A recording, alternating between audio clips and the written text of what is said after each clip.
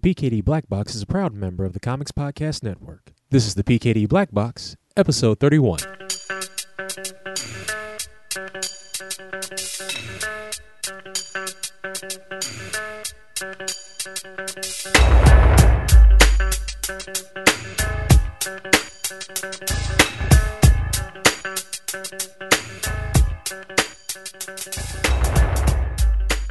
Welcome back to the PKD Black Box. I'm your host, Shawn Pryor, a.k.a. Stan Leroy, a.k.a. Barack O'Comics. In this week's episode, I am joined by special guest host Adam Umak as we interview a gentleman named Thomas Cook. Now, for those of you that don't know who Thomas Cook is, this man has had his hands in animation for a very long time, from working with Hanna Barbera, Filmation, Disney, you name it. He's probably worked on one of your favorite cartoons in your lifetime, and we have a nice conversation with him. We talk about his love of comics and how that got him into the world of animation, and just there's a lot of animation history in this episode, and we get to just talk about all sorts of things, and I think you'll really love this episode, so I hope that you enjoy what Thomas Cook has to offer. So have an open ear and enjoy the episode. And remember, at mydigitalcomics.com, PKD Media still has all of their books, their whole digital catalog, available for free to download in PDF or CBZ format. And you can go to mydigitalcomics.com, download as many books as you want for free until September the 1st. Also, this week's episode is brought to you by the Forum for Geeks podcast of the month. Forum for Geeks, so you can find them at Forum, F-O-R-U-M-F-O-R, geeks.com. And their podcast of the month is ComicTube. And as described here, it says, most comic book podcasts out there are a mixture of comics and the media that comes along with it. What makes ComicTube different than that is that they focus on comic book movies and other geek-related media such as television shows and video games. They do everything from reviews to topical discussions, and best of all, they're all just friends talking about what makes them happy. So feel free to check them out over at www.neverendingchampions.com/ComicTube.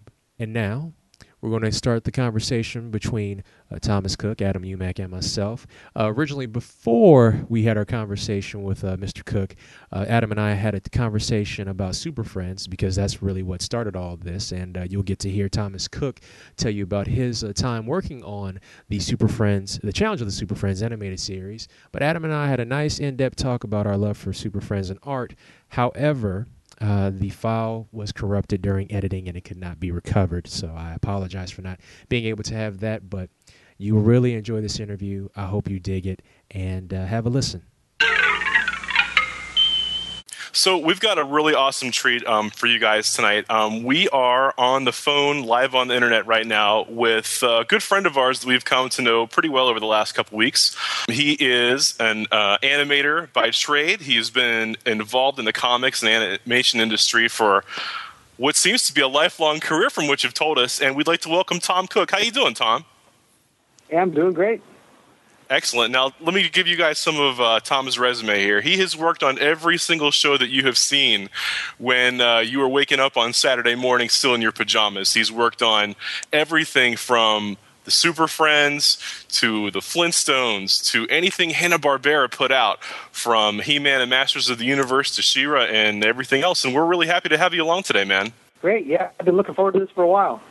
Last December or so, I was doing my usual art hunt on comicartfans.com and also on eBay, and I just did a search for Legion of Doom.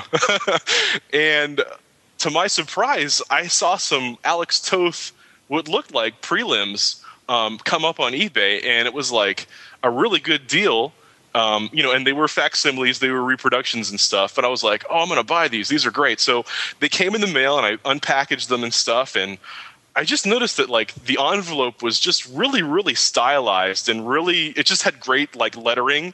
And I guess just from reading comics and stuff, I'm just kind of keen to pick up on that, whether it's like from, Richard Starkings or whoever is lettering at the time. And I went back and I emailed the eBay seller and I asked, did you happen to work on the show? By some strange twist, that just came into my head, and I emailed, and Tom sent me an email back. I mean, and everything after that was just like, I just had all these stories in my head and questions that I wanted to tell him and ask him about, Challenge of the Superfriends and everything else. And Shawn, I know you're a big animation fan. I mean, with all the talk we did over Super Show weekend with Julian and Andrew and stuff, I thought this would be kind of like the perfect storm of podcasting. The Legion of Doom's biggest fan, an original animator from the show, and a cartoon aficionado like yourself. So I thought we'd hook it up on here. And I definitely want to talk about Tom's comic recreations website and the work that he's done to do comic recreations and what got him inspired to do that and how he's been able to make an additional career from that. So, Tom, if you don't mind telling the people, what was the inspiration to do comic recreations? Why do you enjoy it so much? Well, it happened back around 2000. I was art director at a place called Interactive Imagination, and we were using Photoshop quite a bit, and I was pretty into original artwork, and it had just gotten to the point where anything that was a halfway decent page was so expensive that I just couldn't afford it anymore.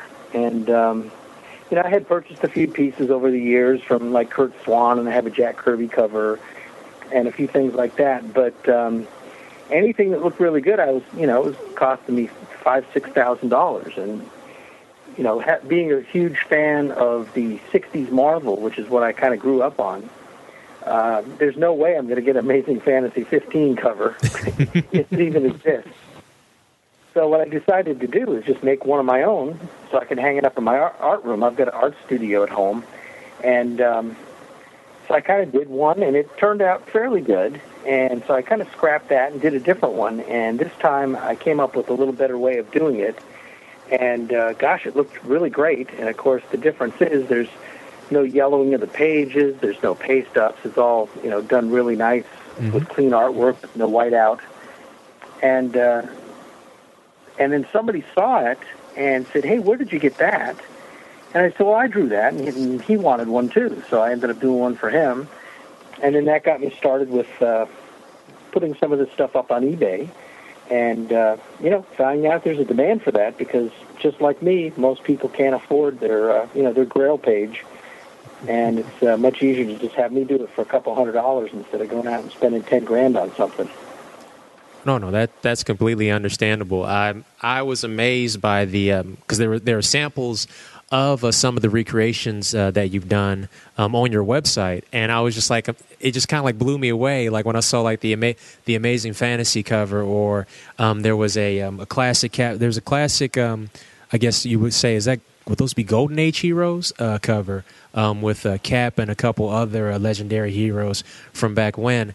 And it blew me away because I see all these different types of artistic styles coming from one person on these recreations, and that just fascinates me. You have to have like a lot. To me, a person has to have a lot of artistic versatility to do something like that. So kudos to you. Oh, thank you very much. Yeah, the Golden Age one was pretty good. Somebody called me up and said, could I just make him a mock cover? So it's not really a cover, and just using his favorite heroes. So he gave me a list of the characters he wanted. I did some research on them and, saw what they looked like and stuff, and kind of put together that Golden Age Heroes cover, and had it look like an old Golden Age. I made it the same size as a Golden Age cover and gave it the same kind of feel as a Golden Age cover would. And he just loved it. And then he wanted a Silver Age cover too. So he gave me a list of Silver Age heroes that he liked, and I put together a cover for him too. But I didn't scan that one, and I'm really sorry I didn't, because I'd love to have that up there on the website, too, just to show that you could, custom make your own cover. I can just do it for you.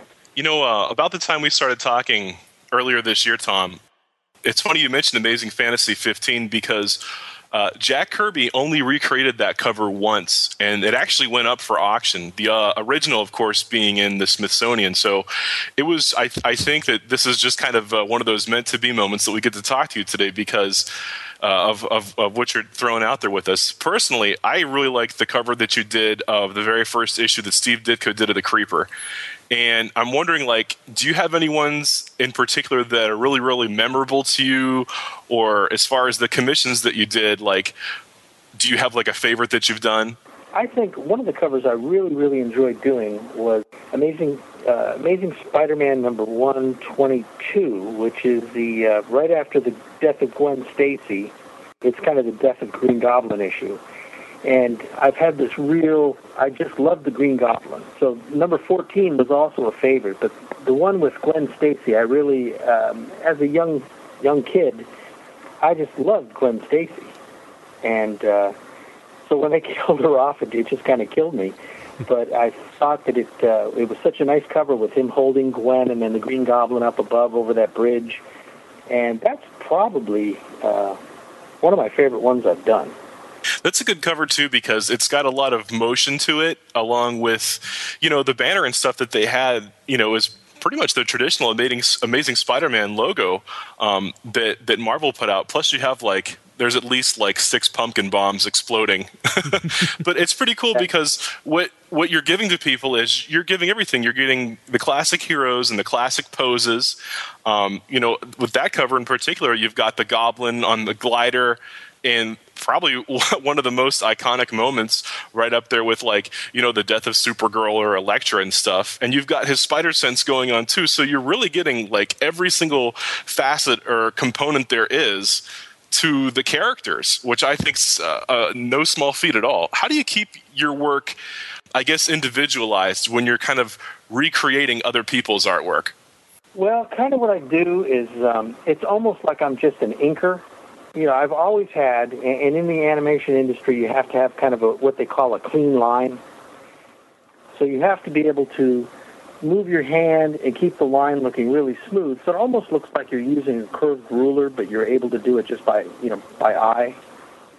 And I was always kind of blessed with able to really put a nice line quality on all my artwork. So anytime I got a job in the animation industry, they always wanted to kind of put me back into what they call a key assistant position. And what a key assistant animator does is they take the kind of rough animation that the animator did and then just kind of pulls everything together so it looks just like the character, and so that, the muscles are the same size. Because when an animator's drawing, they just kind of sketch it in blue pencil. And a lot of times the volume changes on the arms or the legs or even the head sometimes. So I was really good at being able to put this beautiful line on things and kind of draw it back down and make it, just look like the best drawing you could possibly get out of that picture. And so that's kind of what I do with the recreations, is that I'm able to, I know Ditko, he uses brushes a lot, so I try to use my brush. And the etch marks are sometimes pen and ink, sometimes the thicker ones are the brush. And you just get so that, I've just lived these guys, since I was a kid. And you get so that, you show me an old 40s comic and I can go, oh, that looks like Kirby. And sure enough, you open it up and it is. And even though his style's changed over the years, you can't disguise the power that guy put into a page. Oh, no doubt. And not only did he put the power of pencil to comic books, he also helped in the animated world as well. It's funny that you mentioned Spider-Man. I was looking over your history, and you had mentioned that in the 70s when you had moved to California earlier, but around in 77, you went to a comic book store in Hollywood called the Cherokee Bookstore, and they had full runs of Marvel Comics, and you were able to, in 1977, and this blows my mind, you were able to buy a copy of Amazing Fantasy 15 for $100 and Spider-Man number 1 for $75. Now, they weren't in mint condition, but they were maybe, very good, very good. So they'd been read, but at that point, it still was $170 or $175 was like, geez, I don't know if I can spend this. Right. And I just had to do it because I had everything else. So that kind of filled in my Spider-Man collection. And, I had tried a couple times to find a good Spider-Man number 1 before, and it took me a while before I found a pretty good copy, and then the guy wouldn't sell it to me because I wasn't a regular customer. Oh. And I just said, well, how am I going to become a regular customer if you don't sell something to me? So I kind of wrote him off, and then just happened to stumble upon this bookstore, and somebody told me there was some comics in there, so I said, I'll go check it out. And it was right on Hollywood Boulevard, so it was right in the middle of, with the names on the stars on the sidewalk and everything. And I filled in quite a few holes there, but that was the biggest find right there. And they had a Hulk #1 too, but I couldn't afford it. $175 was too much already. I remember being a kid. I think I was around 7 or 8 years old at the time. My mother and father, they used to take me to comic book stores randomly to get me started into comics because they would buy me comic books from the grocery store and from convenience stores as a kid. And I became, massively pulled into Star Wars. Everything Star Wars, I had to have it, including the comic books. And one day they take me to a comic book store, and there on the wall was Star Wars #1. That asking price at that time was just ridiculous in my parents' eyes, but that's all I wanted. And I could not convince them to get it for me to save my life. They're like, no comic book is worth that much, and I tried to plead my case. And even to this day, every now and then, like I'll go out and I kind of wish or try to hope to find a copy inexpensively of Star Wars #1. But then I look at my budget, I'm like, no, that's not going to happen anytime soon. I just need to stick with this reprint that I have and just call it a day.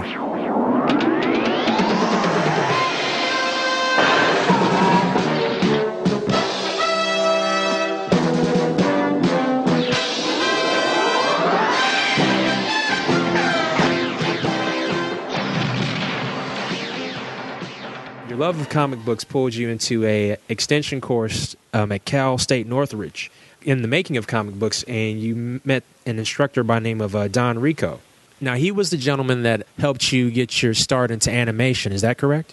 Yeah. In fact, the only reason I took the class, outside of the fact that it was about comic books, but it was mainly just to meet him because I knew his name from, he drew some of Daredevil, the original Daredevil with the red and blue mask. And I knew that he had done Captain America, and so this was my chance to meet another, Golden Age hero. And so I went into the classroom, and it was going to be a fun class, but he asked us for our portfolio, to bring in our portfolio. And my portfolio was chock full of, Doctor Doom and Fantastic Four and that sort of thing. And after class one night, after showing him that portfolio, he kind of pulled me aside and said, I'm working right now as a storyboard artist over at Hanna Barbera. And he said, we're doing a show called Challenge of the Superfriends. Now, there was a Superfriends show before that, but they were bringing it back. And he said, we have a lot of people that can draw Fred and Barney or Scooby-Doo, but they're not really good at human figures. So, you draw these things really nice, and I think I could get you probably in as like an assistant animator or something at Hanna Barbera. And I was just kind of blown away. It's like I knew nothing. I mean, I always had been a big animation fan, but I knew nothing of the process, and certainly never thought I'd ever end up as an animator. So I said, well, if you think so. And he said, well, there's a class every Thursday night that's free, and if I recommend you, they'll take you into this class. You'll learn some of the basics of animation, like in-betweening and how to clean up a drawing and things like that. So I kind of jumped at it, and 3 weeks later they hired me as an assistant animator. And I got to tell you, I was just nervous as can be because I really didn't know what I was doing yet. I'd only had 3 classes. I sort of voiced that to the director that was hiring me. I said, I kind of really don't know what I'm doing. He said, well, we've seen your work, we've seen your portfolio. We don't have any doubt you're going to be able to make it. So, don't worry about it. So I didn't, and I ended up having to quit my regular job, which is a transit bus driver in Los Angeles, and I made pretty good money doing that. And so it was kind of nervous time to jump out and try to do something that I hadn't really done before. But it ended up working out really good for me, and I'm so glad that I did it. As an assistant animator on the show, could you kind of walk us through those opening weeks and those first times that you actually got to get your hands dirty in the actual show? Like, what did you actually work on for the show? The pre-production or like post-production work? No, this was actually, I was given a scene. It was interesting because Superfriends, even though I was kind of hired to do Superfriends, you kind of had to do whatever came down the pike. Sure. And Superfriends wasn't quite ready to hit the drawing boards yet. They were doing storyboards and still doing layouts on it. So they gave me an episode of a show that was called the New Fred and Barney Show. It was just basically Fred and, it was the Flintstones. And one of the animators, what you did back then is an assistant animator would pick up work from the animator. So he would basically sketch stuff out in that blue pencil, like I told you, and he was kind of responsible for the way the movement was on the in the scene. And then what I would do is I would take his drawings that were all in blue, stick them on my animation desk, put another piece of paper on top of that, and then, it's a light board, so to speak. And so you could see his drawing down below, and then I have to put this really nice line on so that it looks like a really, really nice drawing. And I have to do it for all the main poses. In other words, maybe drawing number 1, drawing number 5, drawing number 10. And once you get all the poses looking like you want, you take it back to the animator, and he kind of checks it out. Then he says, okay, go ahead, now you do the in-betweens.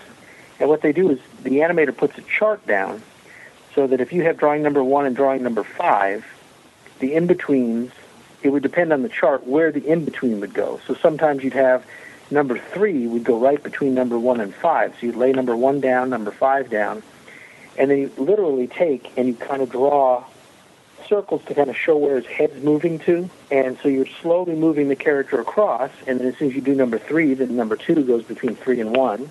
So you lay those 2 drawings down and you draw that in between. And when you get done, you end up with a full scene that you can flip and see the character moving around. And what was kind of a funny story is the animator took the scene that I had finished, and it looked really good. I mean, you could flip it, and it was actually Fred had just inherited a bunch of money, and he was jumping up and down in the backyard around Dino, who kept turning his head, like, what's wrong with this crazy Fred? And, I kept saying, Fred doesn't quite look, I don't think Fred looks quite like Fred does. And I took it to the animator and said, it looks really good. He says, but what you're supposed to do is actually, if I don't quite draw Fred right, you're supposed to fix it. And I was green as can be, and it was like, I thought I'm supposed to follow what the animator did. I didn't realize I was actually supposed to, plus his work if I could. So that first scene, luckily, he was jumping up and down and running around, so you really couldn't see that it wasn't drawn as well as it could have been. And so I kind of goofed that first scene up. But that's kind of my first experience, and it was a tough one because it wasn't just the character sitting there turning his head. I mean, he was jumping up and down and going Yahoo and all this, and as my first scene, it was pretty intimidating. I remember that episode of the Fred and Barney show. My mom was a big Flintstones fan, so anytime it was on, she'd pull me in, and which made me a Flintstones fan. And if I remember right, because the Fred and Barney show was on NBC. And it came out in like the late 70s. I think I was either 3 or 4 when it came out. But like my mom also had some videotapes of it later. But I think that episode that you're referring to was an episode called Haunted Inheritance. Don't ask me how I know that. It's just my inner nerd coming out. But Well, that sounds like it definitely could be that. And the difficult thing for me was that I did all this work and I have no record of it. So I spent a lot of time out there looking at different websites trying to find people that might have videotaped the shows and, put it to DVD or something. I found that series, the Fred and Barney Show series. The quality's not really good, but at least I have it now. Yes. And actually all the animators, or all the assistants, because there were 4 of us that were hired all on the same day. And so we kind of had a little, that Saturday morning, everybody came over to my house and we watched that first episode. See, it kind of amazes me how like with animation, how we can find some stuff now, and things are slowly starting to come out more and more often. Now, granted, with a lot of the Hanna Barbera and Ruby Spears stuff, Warner Brothers is releasing a lot of that in like, I guess, assortment packages, like Saturday Morning Cartoons volumes 1 from the 60s, 70s, and 80s. But stuff like Superfriends, there are actual complete sets. You can get a legitimate piece of the work that you've accomplished with like Challenge of the Superfriends. But stuff like Fred and Barney, it is very hard to find. Yeah. And you would think with the technology that we have today and the things that we're able to do to watch media, you'd think that stuff would be easily available now. Yeah, and exactly. I mean, I've got the entire Superfriends series, so when that came out, I just jumped right on that. I went out and got all the He-Mans and the She-Ras, and so I've kind of spent the last maybe 5 or 10 years really going out and trying to find everything that I've worked on, even toys. I buy a lot of right now I'm looking for some of the Black Star toys. Oh, awesome. Wow.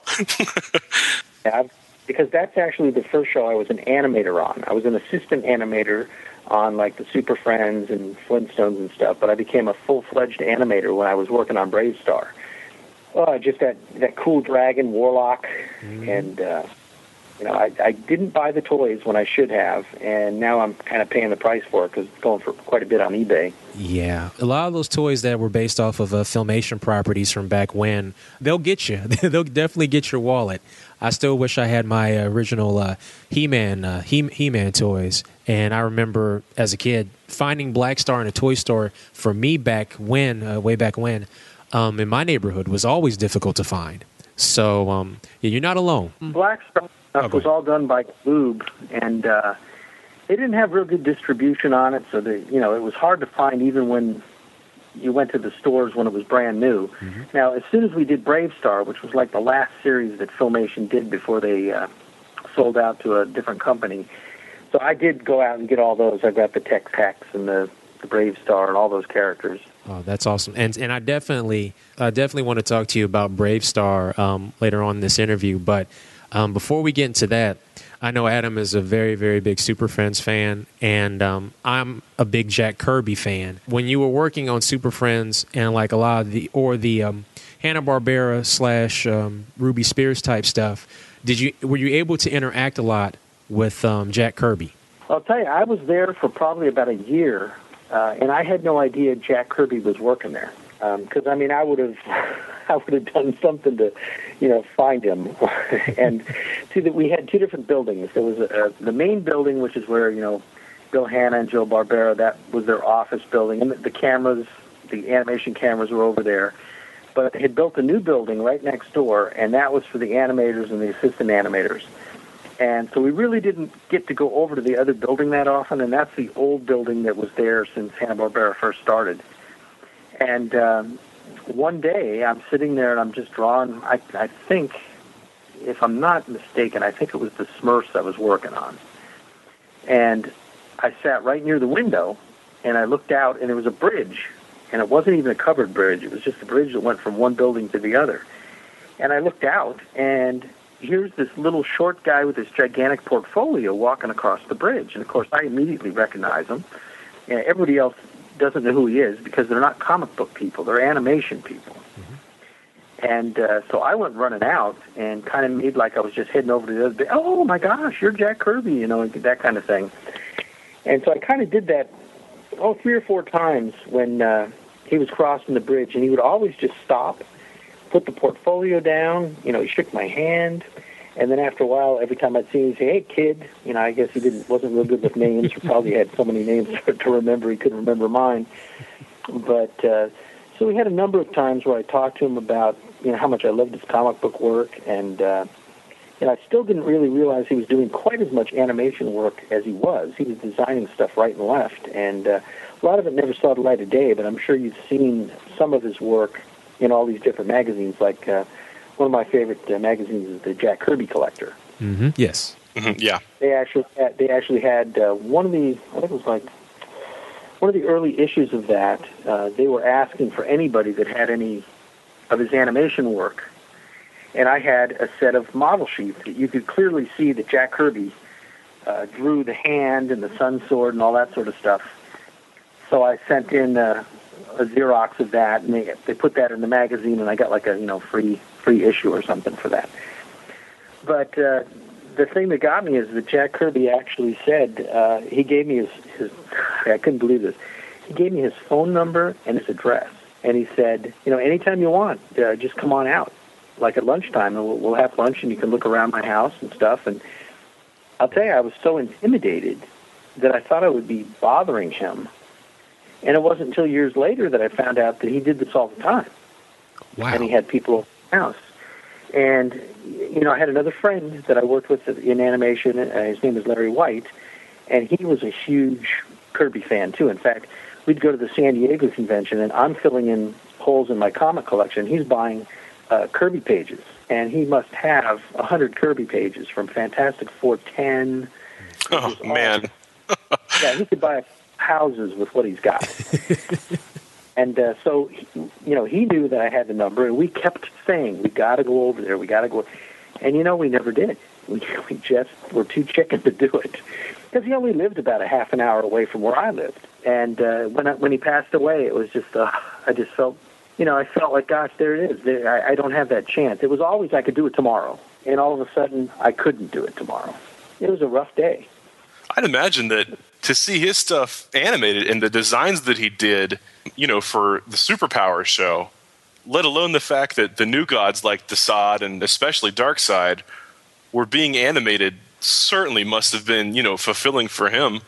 Oh, I would imagine. I know that, anytime as a creator, if you see something in motion, and it's your creation, it's got to make you feel pretty darn good.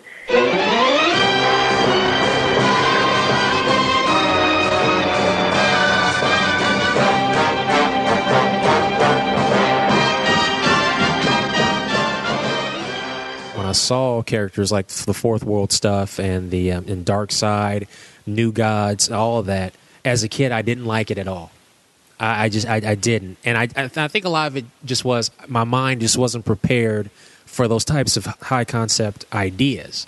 But now that I'm older, I say since about the age of 25, over the last 9 to 10 years, I get it now, and I love it, and I just think to me it's amazing. So when I see it now, I have such a better appreciation of it than when I did back then.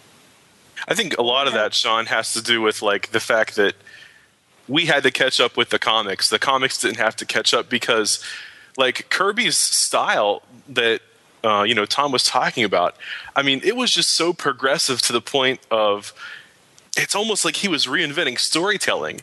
And I mean, if you take a look at some of the Fourth World stuff, like especially the Jimmy Olsen and the Forever People stuff, that was geared toward us, but we weren't, I guess, cognitively ready for it. Have we finally caught up with what we're able to do on the screen? Or do you think there's still a lot to be, I guess, uncovered with animation? Well, I'll tell you, it has come so far, so fast. I'm sure there's going to be, leaps and bounds ahead, but what they're doing now, boy, it's pretty amazing. And, you talk about the Fourth World stuff, and one of the difficulties was the Kirby style kind of changed. I mean, I think he hit his stride when he was doing Fantastic Four and Thor, like late 60s when it was Silver Surfer was coming in, and the Hercules series with Thor when they first met. His stuff was drawn so perfectly and just unbelievable layouts. So that when he moved over to the Fourth World, he kind of stylized things a little bit, and he was getting older, and he was kind of losing his eyesight, and he didn't want anybody to know that he was having trouble seeing. And that's why you'll see the stuff that I wish that Mike Royer had not followed Kirby's pencils perfectly.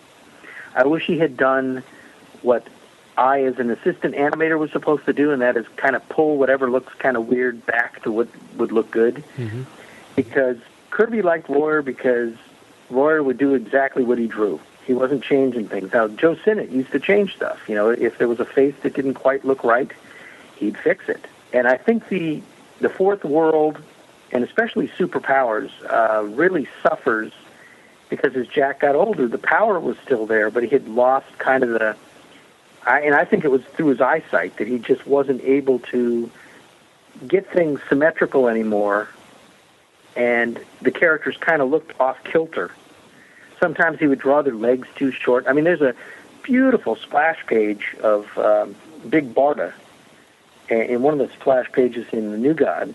While she looks really nice, her legs are so short that it really looks funny. And I wish that Royer would have gone in there and just leave her legs there, but just kind of shrink the body down a little bit so it was a little bit more proportional. And I think that's what a lot of kids were turned off with the Fourth World, is because it was so stylized with the square knees and the square fingers, and it was really a huge departure from what he was doing in the 40s and 50s. And the 60s is where I think he really hit his stride. I mean, early Fantastic Four is a little crude, but once you start to get into the 30s and 40s and 50s, issue-wise, it was just untouchable. I don't think anybody's ever drawn any better ever. You talked about animation and how we've seen so many advances, and in the United States, you really don't see a lot of studios that are solely based for television animation. I mean, you have Pixar, and you have like a lot of movie studios that now are starting to have their own animation divisions again, like Sony, Universal. For a while, 20th Century Fox had one until they closed it down when Titan AE was not a success. And what was the other one they did? I want to say it was I can't remember off the top of my head, but they had another film that didn't fare too well either in the in the mainstream. And Warner Brothers also had a movie division, but they've always had stuff like Hanna Barbera, which is now under their belt. So they've always had an animation division, period. But you don't see a lot of animation studios that are solely focused in the States for television now. Back in like 1980, you had Hanna Barbera, Ruby Spears, DePatie Freeling, Marvel Studios, and Filmation Studios. And then there's a period of time in the 80s where Filmation and DIC literally ran the show when it came to syndicated animation. But you don't really see that much anymore. And I know how we watch media and how we consume it has changed. And the days of afternoon cartoons for kids on syndicated television is pretty much gone because of cable. I want to take it back to the days where we had major TV animation studios. There was a strike, an animator strike, which I had no idea about until you provided us with a timeline. In 1980, there was a animator strike. Now, what was that like being in the midst of all that? Yeah, it was really difficult because, like I said, I gave up my job as a bus driver, making pretty good money, and all of a sudden, we're going on strike. And I'm going, why are we going on strike? They're telling me that the studios are thinking of sending the work overseas to Japan or Korea, because they could pay a lot less for the animators over there. And the whole union was kind of fixated on, we got to get more money for the animators. And it's like, we were making plenty of money. We didn't need more money. What we needed was more of a guarantee that we were going to have work every year. We lucked out this first strike because the Hanna-Barbera, if they don't meet their deadlines to put shows on the air, there's like severe fines, like maybe $100,000 fine for missing a deadline and an air date. So they were not ready to send work overseas yet. They hadn't set everything up yet. So they caved, and they gave us the extra money, and we went back to work. And it took like maybe a month and a half or so of striking to get that.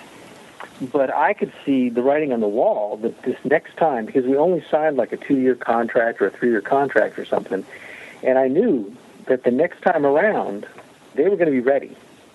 And they were going to have everything they'll have it in boxes ready to ship because they knew that we were going to go on strike again. And it did happen. And this time, I don't remember how long the strike went on, but we just had to just say, okay, and we just had to capitulate to whatever they wanted. And they still ended up sending a majority of the work overseas. And it was kind of the death of animation in the U.S. because within a year, DePatie Freeling was gone. The only studio really left was Marvel and Hanna-Barbera, but Marvel was doing everything overseas. Hanna-Barbera was doing like 90% of it overseas. So that, being a young animator, all the animators that have been working there since the 50s and 60s when Hanna-Barbera first started, they kept their jobs. Lucky for me, Ruby Spears was there, and so I got in at Ruby Spears. That's when I got to work on Thunder the Barbarian, which, that was kind of my cup of tea. I mean, working on Jack Kirby's show and just a classic show. It's just one of those that I wish it could have gone on longer, but Ruby Spears was having difficulties too, and they eventually, within a year, went out of business as well. And they actually just moved over across from Hanna-Barbera, got a little teeny building, and they were just sending everything overseas too. So it really was kind of the death of animation in the United States, with the exception of one studio, and that's Filmation. And if not for Filmation, I probably would have been out of the business only 3 years after I started. I just find that utterly amazing. And and these are things like, as kids, we don't really pay any attention to. We just want to make sure that we're able to watch cartoons day in and day out and then have fun. And just to hear of all this turmoil within just utterly amazes me. And I find it utterly sad that we don't have that TV animation studio base anymore. I miss that because I mean, yes, I know there are many ways nowadays for people to create content. With the internet and with technology prices, dropping, and things like animation, comics, and all that stuff. The average person, or the person that didn't have the opportunity to do it before, now kind of has more of a chance to do it.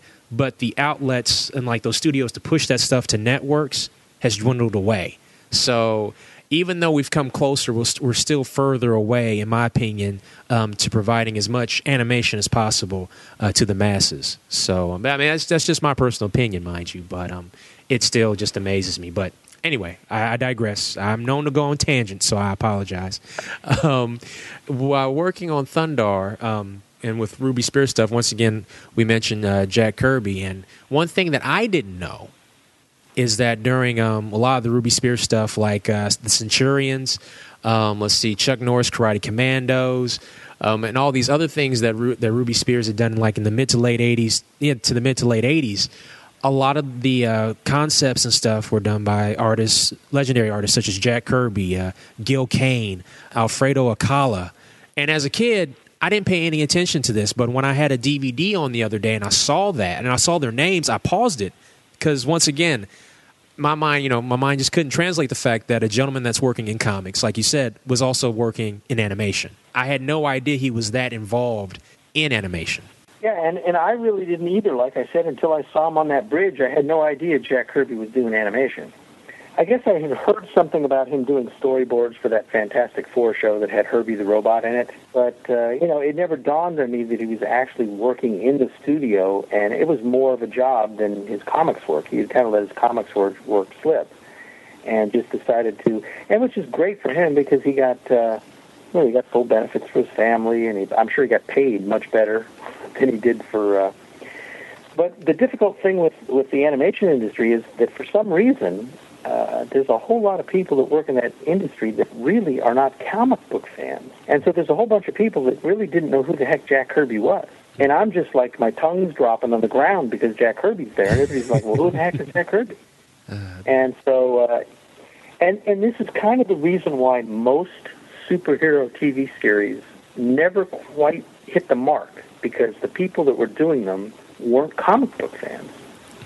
They would kind of change the concepts of what a comic book would be like to be made into an animated series. They would kind of make it a little bit more for kids when you could still make it for adults as well as kids, but they didn't. They just kind of dumbed it down a little bit. That's definitely evident if you do a compare-contrast with, say, for instance, you look at Super Friends and then you compare it to a cartoon like Justice League Unlimited.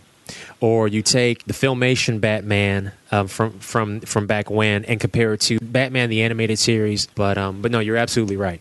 You're 100% right on that. Because one of my favorite superhero cartoons is the Fleischer Superman series. And have you seen those, the Fleischer Superman from the 40s? Yes, I have, yes. Yep. Oh, gosh, that stuff is just animated so well. And I always said, what we've got to do is we've got to get away from drawing these characters so complicated that we can't animate them really good. We have to simplify them like that Superman was. And that's exactly what they did with Batman Adventures and the Justice League Unlimited. Mm-hmm. Is the characters really don't look human. They've been stylized, but they're so easy to draw that you don't have to worry about wasting a lot of time on details. I think a lot of that really is reflected in the comic books that DC has put out in the wake of Justice League Unlimited or Batman the Animated Series or Batman Brave and the Bold, because they are easily copyable. And I mean that in the highest regard possible, because, the Joker from Batman Brave and the Bold is Dick Sprang, as far as I'm concerned. You know what I mean? And they are able to hire, just maybe not under exclusive contracts, but they're able to hire for the Johnny DC line a couple guys from Australia, a couple guys from England, a couple guys from the States, and have the same style as the cartoon or the new DC Super Friends toy line and stuff that they have out right now. Now, Tom, you talked about, simplifying stuff, and I think probably one of my favorite, not comic artists, but just designers, was Alex Toth. And I'm wondering, how would you as an animator characterize his style? Because obviously that had a lot to do with the Super Friends. And I'm wondering, like, in terms of animation, like, how does that rank as you just ranked the Fleischer Superman reels? Well, I don't think there was anybody better at taking complicated-looking characters and simplifying them down so they're animatable, but yet not losing much in the way they look. In other words, he didn't dumb it down to the point where it just looks like some cartoony piece of junk. It still looked like it could be a comic book. And another person that did that was, in fact, I worked with him at Filmation, Paul Smith, and he ended up doing X-Men for a while, and his X-Men looked like an animated series. I mean, there was not all this cross-hatching and shadows everywhere. He just simplified it, and it looked great. I just loved his work.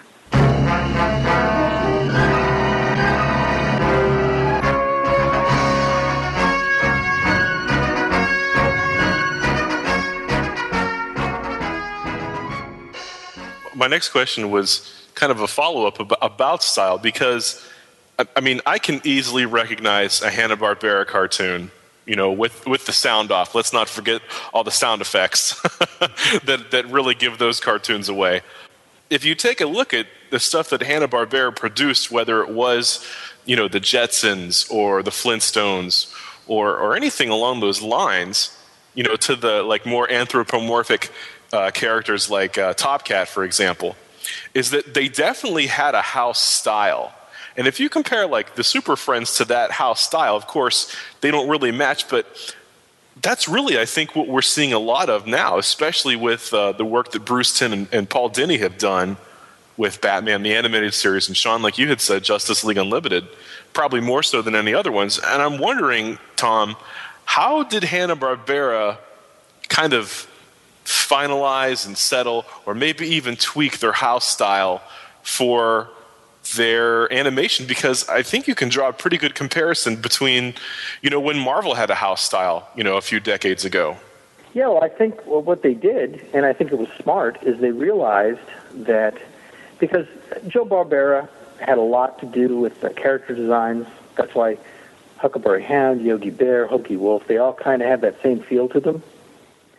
And when they realized when they were going to do more realistic characters, like Johnny Quest, you know, one of the first ones, which when I was a kid was just like, holy smoke, does that look good? Mm-hmm. Because usually the stuff looked like crap when they tried to do human beings, and all of a sudden it was looking so good. And they went out and got people that could draw human beings in a simplified way, so that you could animate them really well and make it so believable. And that's why I think you see the big difference between, you know, the action-adventure Hanna-Barbera and the cartoon Hanna-Barbera. I mean, there's a storyboard artist that did a lot of the Top Cat, which, of course, Top Cat, in case you didn't know, his initials are TC, my initials are TC. So my email address is actually Top Cat. He kind of is my... I was at the Cub Scouts when that cartoon came on, and I just loved the cartoon. So, I mean, I've got Top Cat stuff everywhere in my art room. But I digress. And so I think that's the reason. I think that's why you see the difference in style is they didn't just say, let's keep the guys that we've got now that are designing the cartoons, and let's turn them out on the superhero stuff. I want to go back to the period of time when you were working for Filmation. You said you had mentioned in your timeline that your first series that you worked on for Filmation is Black Star, and first series as a director, if I'm not mistaken. No, that was my first series as an animator. Oh, as an animator. Okay, I'm sorry, animator. Yes, thank you. Yeah, I came over when Ruby Spears, Ruby Spears was a great place to work. I really loved working there. I met a couple of really nice guys. In fact, one of the guys had worked on Beanie and Cecil, the original Beanie and Cecil.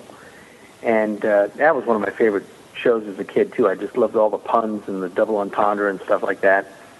And one day, he, after I told him I loved Beanie and Cecil so much, he called me into his office, and he said, here, there's somebody on the phone that wants to talk to you.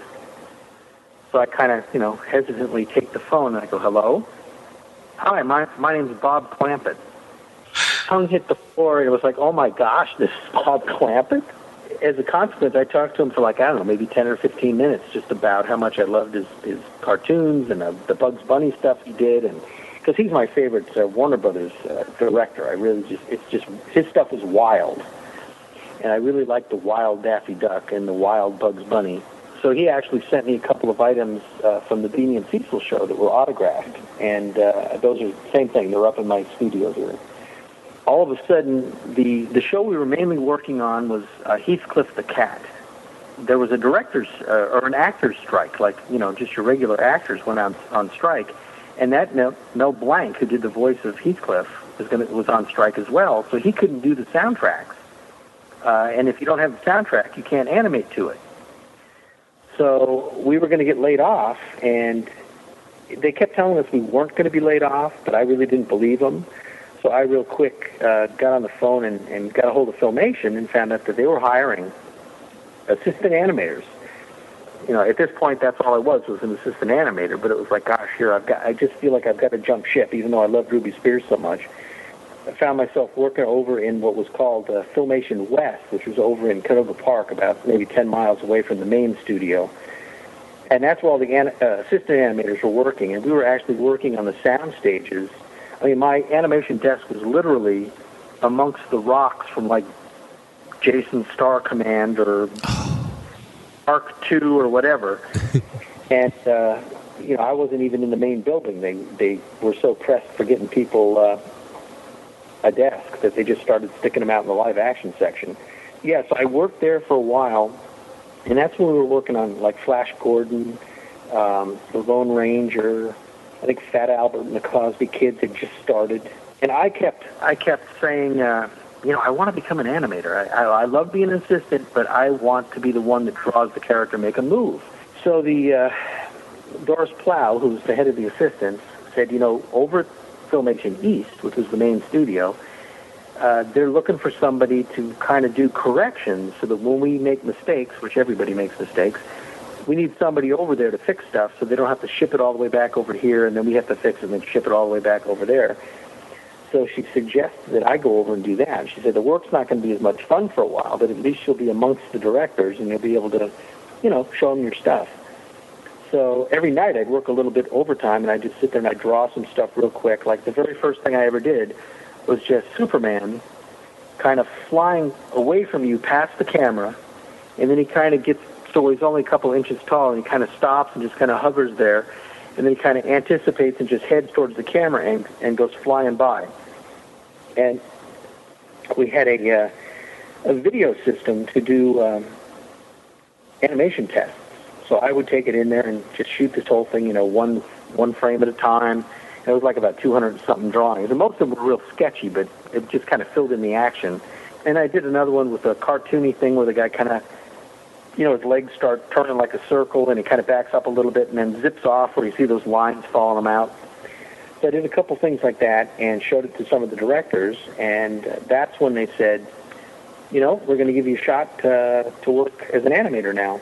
And like I said, the first thing I did, I remember it was Brave Star, and he was riding on Warlock, and he kind of came in from the right, and there were a bunch of the Trobits down below on their ship, and then he just kind of took off and went off in the distance, and that was the very first time that was my animation instead of just somebody else's animation that I was, spinning up. And that was a terrific show, and the only reason it went off the air is that whoever was buying the show from us wanted to cut the budget. Oh. And it was one of the first shows that had a lot of special effects in it, and we just felt if we cut the budget on it and took out the special effects, it would kind of lose, people would think we're just schlocking it out. And so they decided just to not go ahead with another season. I have the the DVD set of Black Star that was released by BCI Eclipse. Now somebody else owns the rights to it. I bought it in clearance at a bookstore not too long ago, and I watched a commentary by He was the head of the studio, Lou Scheimer. Thank you, Lou Scheimer. If memory serves me right, they had a talk with Lou Scheimer, and he said that originally Black Star, he wanted Black Star to be an African American character, but the network wasn't hearing it. They didn't like the idea, so they changed it up a bit in order to get the show on the network, which blew my mind, because I had no idea that was even the case. I didn't even know that was going on behind the scenes. So that's a pretty. And I've got a full set of model sheets from that show as well, and there also were a couple of promotional drawings that I don't even know where I got them from, but I Xeroxed them and have them in my collection, and it was kind of a little bit more of a comic book feel to the drawings. A lot more detail, and he looks completely different than he did in the series. And he could be an African American now that you said that, because he does have a different look to him than what he ended up being. But since it's a black and white drawing, I really can't tell. Mm-hmm. But it definitely looked a lot different. But gosh, I still really love the series. I'm just really sad that they didn't go another season with it. So do I. It's still one of my favorites. Even as a kid, being as a kid, imagination just runs free. I always hoped for that He-Man Black Star team up, but unfortunately that never happened. But Filmation has really just like set the mark for syndicated cartoons with the introduction of He-Man and the Masters of the Universe. When it was picked up for syndication, it was one of the first cartoon series to be shown on television 5 days a week. And it's not that it was a show that was ported in from overseas like World Events did with Voltron and other types of shows, because a lot of them were ported from overseas and then redubbed. But this was an official United States animated show, or show that started in the States that was syndicated 5 days a week. And you were part of that, as well as She-Ra and Filmation's Ghostbusters as well, right? Yeah, in fact, we I guess after we got done with Black Star, we had a couple other things. We had like Heckle and Jekyll, and we had Mighty Mouse, but they were just not done well at all. I mean, the animators didn't really take to heart the old cartoons, and they didn't animate it. And they also had these new rules where you couldn't hit anybody and have birds or stars go around their head. So, I mean, what are you going to do with Tom and Jerry or Heckle and Jekyll if you can't smack them with a mallet and have birds and stars going around their head? So it really, although it was fun to work on some of these classic characters that I grew up with, they were just terrible shows. And I always leaned towards the Black Star and stuff because it was an action-adventure show. Mm-hmm. And when they decided to do He-Man, I guess I was probably laid off for about 3 months. Because usually it was a very seasonal job. You'd work your butt off for like 8 or 9 months, and then you'd have 2 or 3 months off while the networks decided if they were going to renew the series or if they were going to order some new series. And you never knew. I mean, there's one season at Filmation where we thought we were going to have 3 or 4 shows, and next thing you know, all we got was Gilligan's Planet. Wow. And they ended up just really for an entire year, nobody had work except the directors, and the directors just became the animators. So right after that, though, we heard about this He-Man thing, and we actually had to come in, and it was such a big deal. We had to come in and do an 8-hour animation test. It was like all day long. You came in, they gave you a couple of layouts, and they said they want He-Man off in the distance to take 3 or 4 steps towards the camera and swing that sword, and then kind of stand as if he's ready to fight. And so you only had 8 hours to do this, and it was pretty intense because this is the first time that they were looking for people that really could animate, because there was always, because of the demands of the amount of people we needed, there was always some people that snuck through that really would probably not get the job. And so next thing you know, I've got to go in there and take this test. And luckily, I did a really nice job in the test, and it came out really good. And so next thing you know, I'm working on He-Man, and the difficulty with He-Man, and this is kind of the rap that Filmation takes, because we were the only animation studio in the United States, we had to compete like maybe the episodes were going to be $250,000 a piece, and over in Japan they could do it for $100,000. So how are we going to compete with that? So we came up with this stock system, which I'm sure if you've ever watched He-Man, you know that anytime He-Man turned his head, it was a close-up, and he turned it exactly the same way, because we just had cells that were already done, already painted, and every time he turned his head, they would just shoot those same cells over again, so we didn't have to redraw it. Yes. In the past, we used to redraw everything. So Filmation kind of takes the rap for that, because literally you would get like 10 or 12 scenes to work on, which is like, in a week you might do, I don't know, 20 seconds, 25 seconds worth of work. And in those scenes, the director would say, okay, this one here, take some time to get it right, and this other one, just have him talk. So all the mouth did was move, he blinked a couple times, and that's it. And it's only because we had to compete with the low prices that the other companies were able to get. So we had to really kind of cheapen out the animation. I mean, many of those people that were working at Filmation ended up working on, Beauty and the Beast, The Little Mermaid, and Tarzan, and all the Disney features, but they weren't allowed to kind of just, do their best. Plus, He-Man and all the characters in He-Man had to kind of stick to what the toy looked like. Mm-hmm. And it was we called it pencil mileage. In other words, your pencil had to move a whole lot because you had belts and straps, and there were just so many things going on. That sounds like every Image comic from the 90s ever, with all the belts and pouches and stuff. Yeah, don't get me going on Image. Yeah, so that's exactly right. It just wasn't animation friendly, and you'll notice, even with Brave Star, you'll notice that He-Man's kind of like Maltese cross that he had in the middle of his chest. Well, they had to put it in the middle, because what we would do is if the character was going to run off to the right, we would just flop the drawings, and then he could run off to the left also.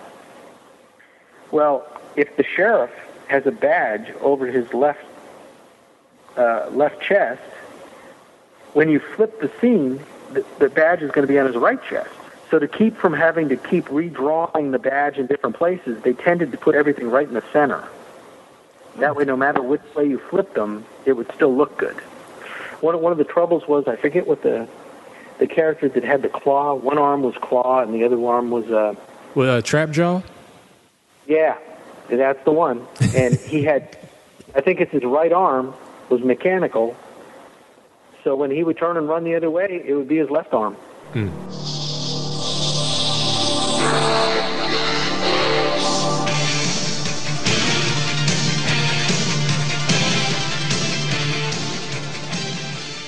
Some of the, hiccups and stuff aside, and I think, Tom, you can even attribute that to, like when you flipped cells and reused them. I think you can chalk a lot of that up to just tricks of the trade and stuff that you guys use, just stuff. But looking at some of the voice casts that have worked on your shows, and I'm looking at names like, my gosh, Ted Cassidy, who of course was famous for playing Lurch on the Addams Family. I'm looking at names like Danny Dark, who played Superman, or Stan Jones, who was Luthor, or my personal favorite animation voice artist, who was Frank Welker. He did the voice of Mixus Pitlick and Toyman, among others. And I'm wondering at what point when you're working on a show, with whatever studio you're under, that you realize that it's going to be a real knockdown, drag-out quality program. Because it's one of those, all the pieces matter, especially with, animation or comics. And I'm just wondering, like, what have you seen studios do that is going to, be of benefit to the show, besides promotion and things along those lines? Well, definitely one of the big things, and Filmation had difficulty with this because, because of the budgets. I don't know if you ever noticed the credits on Filmation shows. Lou Scheimer did voices. His daughter, Erica Scheimer, did voices. I mean, they used a lot of the family. In fact, I think it was Mrs. Wooker from Fat Albert and the Cosby Kids. Mm-hmm. That was Lou Scheimer's wife. So now, early on, they had, like, William Conrad from Cannon was the Lone Ranger. Ted Knight from Mary Tyler Moore, Ted Baxter. Mm-hmm. He did some voices for us. But later on, they were really cutting corners, and Alan Oppenheimer did a lot of voices. He was like Skeletor. and he was pretty versatile. But Lou Scheimer, he really shouldn't have done voices, and his daughter wasn't really very good. But they had to cut corners somehow. But with the Hanna Barbera, they really went out and got first-rate people. I mean, there were other people that could have done Barney Rubble, but Mel Blanc was the man. I mean, he could do all the different animals and all the dinosaurs and the woolly mammoths and everything. I think that helped their cartoons a lot, was the voice work. Dawes Butler, who is like equal to Mel Blanc. I mean, he did all the main characters, Yogi and Huck and Jinx the cat, and he was excellent. And he really didn't get the accolades that Mel Blanc did, but he was incredible and very important to the success of the Hanna-Barbera cartoons. And now, like I said, the Filmation stuff, it's really rough because Filmation was kind of the butt of the joke, because they really had to cut corners so much that it was frustrating at times, but you would take heart in the fact that you'd get a really good scene and just say, okay, this one's the one I'm going to put all the time and effort into. And then I had one time somebody whipped He-Man, and he grabbed the whip and then pulled him and kind of did a little swing him over his head and threw him off stage. And instead of just kind of doing it really cheap, I did a whole thing where as he was swinging him over his head, as he came towards you, the feet got really big, and then he would go off in the distance and be small. And so it was a really good quality piece of animation that the rest of the week I had to just have him standing there just talking. But at least I got that one good thing, and it kind of helped keep you from becoming bored with just doing head turns and raising an arm up and waving. I just want to talk about like the last thing, and you've mentioned it in many spots already, but it was like the last thing that Filmation had did as far as I know in my mind, and that was a Brave Star, which was the Cosmic Western, which I thought was beautifully animated and well put together. And I think it was ahead of its time, honestly, not only from a animation standpoint, but also from a toy standpoint with having interactive toys, such as the stuff like Brave Star, Captain Power and the Soldiers of the Future. That stuff was a little bit ahead of its time. I don't think people were that ready for that much interactivity with a cartoon series or a kid series for that matter. I always enjoyed Brave Star's look and look, feel, and texture of that whole series, and I was sad when it went away, and also when Filmation went away. I was just wondering if there was anything that you haven't told us about as far as Brave Star or when Filmation closed its doors that you may be able to share with us. Sure, yeah. Brave Star, I agree with you. I think it was way ahead of its time. I don't know if you've watched the series called Firefly that's on now, which is like a Western in space. Yes. Oh, yeah. Absolutely, yeah. It immediately brought to mind Brave Star. I mean, the idea is the same. I mean, it's the futuristic space Western. But with Brave Star, what I really liked... Now, the one thing I had difficult with, and I mean, maybe you've noticed that as well as I did, but with He-Man, She-Ra, and then Filmation's Ghostbusters, and then finally onto Brave Star, they just got into this formula of one main bad guy, like Primeval, Tex Hex, or Skeletor. Mm-hmm. He has a whole bunch of henchmen that are odd, and every show, it never had a different bad guy. It was always the same bad guy. And they got a little too much of into a formula for my taste. Yeah. And I think they could have done much better if they just had come up with like 4 or 5 different major villains. I mean, have your Doctor Doom and your, Galactus or your, the Puppet Master, and just have 3 or 4 or 5 different villains that you could bring in. So the show's got a little repetitious as far as I was concerned. But that being said, Brave Star, the backgrounds were amazing. They really took some time on doing those backgrounds, and the character design was good. Now, I don't know, have you seen the feature? I was never able to see the feature, and I was told that originally what was supposed to happen was that the feature was supposed to come out first, followed by the series later. But did that actually happen the other way around? I don't remember. I do remember that we had worked on the show, and it was coming, it was near Christmas, so we were going to have, we usually got a couple weeks off at Christmas. Mm-hmm. they came around just before we were about to get the Christmas break, and they said, does anybody want to work through Christmas break? And everybody was like, gosh, we're pretty tired. We really don't want to work. We looked forward to the time off. Then they mentioned they were going to be doing a Brave Star feature, and we would be able to animate more fully. They weren't going to use stock footage. And so me and my best three buddies that, in fact, I think I mentioned his name is Mark Toth. And I always have trouble saying Alex Toth because I'm so used to saying Mike Toth. But I know it's Toth. But I always slip on that one. But anyway, so I decided, yes, I will work through Christmas because I really wanted to work on the feature. And I did quite a bit of the opening sequence. I believe they were on like a spaceship or something, and the main old Indian was in a suspended animation tube, and it opened up, and some, mist comes out, and it was a pretty fun thing to work on. If you ever get a chance to get that, because I just bought it just recently, and you can see the animation is much, much better than the TV series. Now, it's still not like a Disney quality thing because we still had to do it in like just a couple weeks. Right. But you're going to see the special effects, and it's a whole lot better than the TV series. And pick it up because it's really good. And what's really nice is they have that director's cut where you can listen to the directors and Lou Scheimer kind of going scene by scene, talking about what's going on. I've been looking for the movie and the actual complete series, and I know when BCI Eclipse, who had the rights for a good period of time to all the Filmation stuff, went under, those rights are now owned by somebody else, and I don't know if they're putting those back out on DVD or not. Some things they are, because they're re-releasing She-Ra and I think He-Man this year. There's a different company that's doing it this year. It's kind of fun, and it's also kind of upsetting at the same time because I'm like, acquiring this media should not be this difficult. But, yeah, I know. I just kind of heard that they were coming out with that feature on DVD, and I said, I almost bought a copy that was going to be like a bootleg copy just to have it, and then I found out that they were actually bringing it out, so I just snagged it on Amazon as soon as it came out.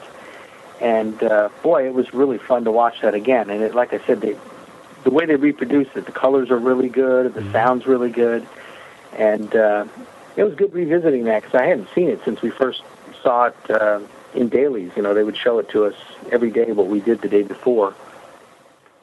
So we never really got to see the whole movie. We didn't have like a day where we went out to the theater and watched it. All I know, and you had just mentioned this a moment ago about like with He-Man, She-Ra, the Filmation Ghostbusters series, and Brave Star, with their basically being one villain. I think that also, and I know you're more than aware of this, but I think that also goes under that whole budgetary reasons. Creating different characters means, and adding them to the series means more work. So that's why more work equals more money being spent. And that's why we have this same setup and same formula, because it worked before, let's do it again, and it keeps costs low. What used to annoy me when I used to watch He-Man and She-Ra and all those other cartoons was at the end of the episode with He-Man, you'd always have somebody giving you the lesson of the day. And as a kid, I'm like, I know what the lesson is. I just watched this cartoon. You told me it already. You don't have to repeat it to me. But I understand why they did that. I do. I really do. And when watching She-Ra, there was this thing during an episode of She-Ra where not only were you watching the cartoon, but you were supposed to be looking to find this character that was hidden. And what was his name again? Lucky. Yes. And you were supposed to find him. And then like at the end of the episode, he's like, "Did you find me? Here I am," and he'd show you, and then he'd give you the lesson of the day. I understood the purpose of it, but also at the same time, it annoyed me because it felt like, and I didn't know if they were trying to satisfy, the FCC or whoever was in charge of overseeing, cartoons and television at that time, if they were trying to satisfy a requirement, or once again going back to the thing like talking, not dumbing it down, but talking down to kids. But, kids are smart. They get it. You don't have to tell it to them again because, they do recognize it and they do see that. But and you're right.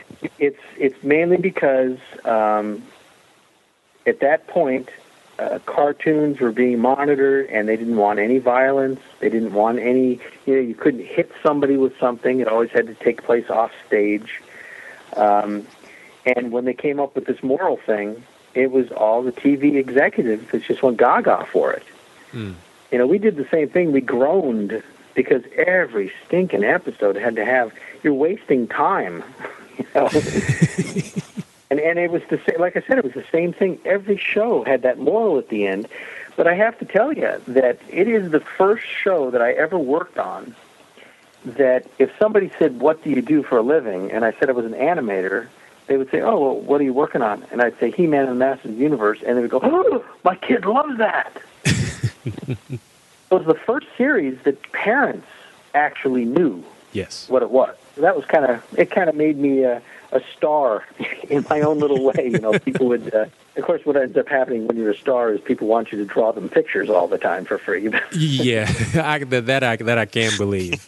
that I can definitely believe. I was wondering if you had any trends or anything that you didn't really care for or that was especially frustrating to you on the production end with animation. Like, is there anything that you can tell that when you're watching a cartoon today that, these guys are just, they're not getting it right exactly, or anything along those lines? Just like you kind of had the same view on comics that I think we can all agree with. Right. Yeah, I would say the main thing that I noticed with, especially with the cartoons done overseas, which is most of the stuff now, is that we used to shoot things on twos. Now, I don't know if you know what that means, but that means that every cell gets shot twice by the camera. And in Japan or Korea, they sometimes shoot things on threes and fours. So what ends up happening is it kind of looks like it's almost strobing. It doesn't move as smoothly. And that's, again, they're trying to cut corners. A lot of the stuff coming out of Japan doesn't have a lot of weight to it. Like when they're running towards the camera, the legs are moving, but the body really doesn't go up and down, so it doesn't look like they're really running. It just looks like their legs are moving. And so there's some of the things like that I don't really care about the new stuff. I do think that with the advent of Bruce Timm and the whole Batman and even the Superman one and the Justice League, which I just love that Justice League one because it brings in the characters that, like Hawk and Dove. You know, I mean, when have you seen Hawk and Dove, which is, you know, Ditko's one of my favorites, so I loved Hawk and Dove. That's what I loved about that show, is it's all these characters that really aren't in the Justice League, but yet you got to see them. So, yeah, I think the Bruce Timm stuff by far is probably the best stuff I've seen. Tom, you grew up in the late 50s and early 60s and stuff, and I'm wondering, what was your first comic? Well, I don't know if I can remember my first comic, but, you know, I collected kind of the normal fare of the day. I had a lot of the World's Finest and Superman and Batman. I mean, I liked Dick Sprang a lot. That was my consummate Batman. And like I said, Kurt Swan, I mean, his stuff was just flawless. He was such a great artist. You know, the Flash hadn't really come out yet. That wasn't until the late 50s. So I don't remember. There was no Justice League. It was just basically, and I remember having some of my favorite comics were the Giants, like the Superman annual, where they put 5 or different old, you know, 50s or even 40s stories in there. And then finally, one day, we lived on Long Island, and we would just, you know, as kids, camp out in the backyard, set the tent. You know, we lived on, you know, fairly good, maybe about an acre or so, so we had some room to get out in the woods, set up our tent.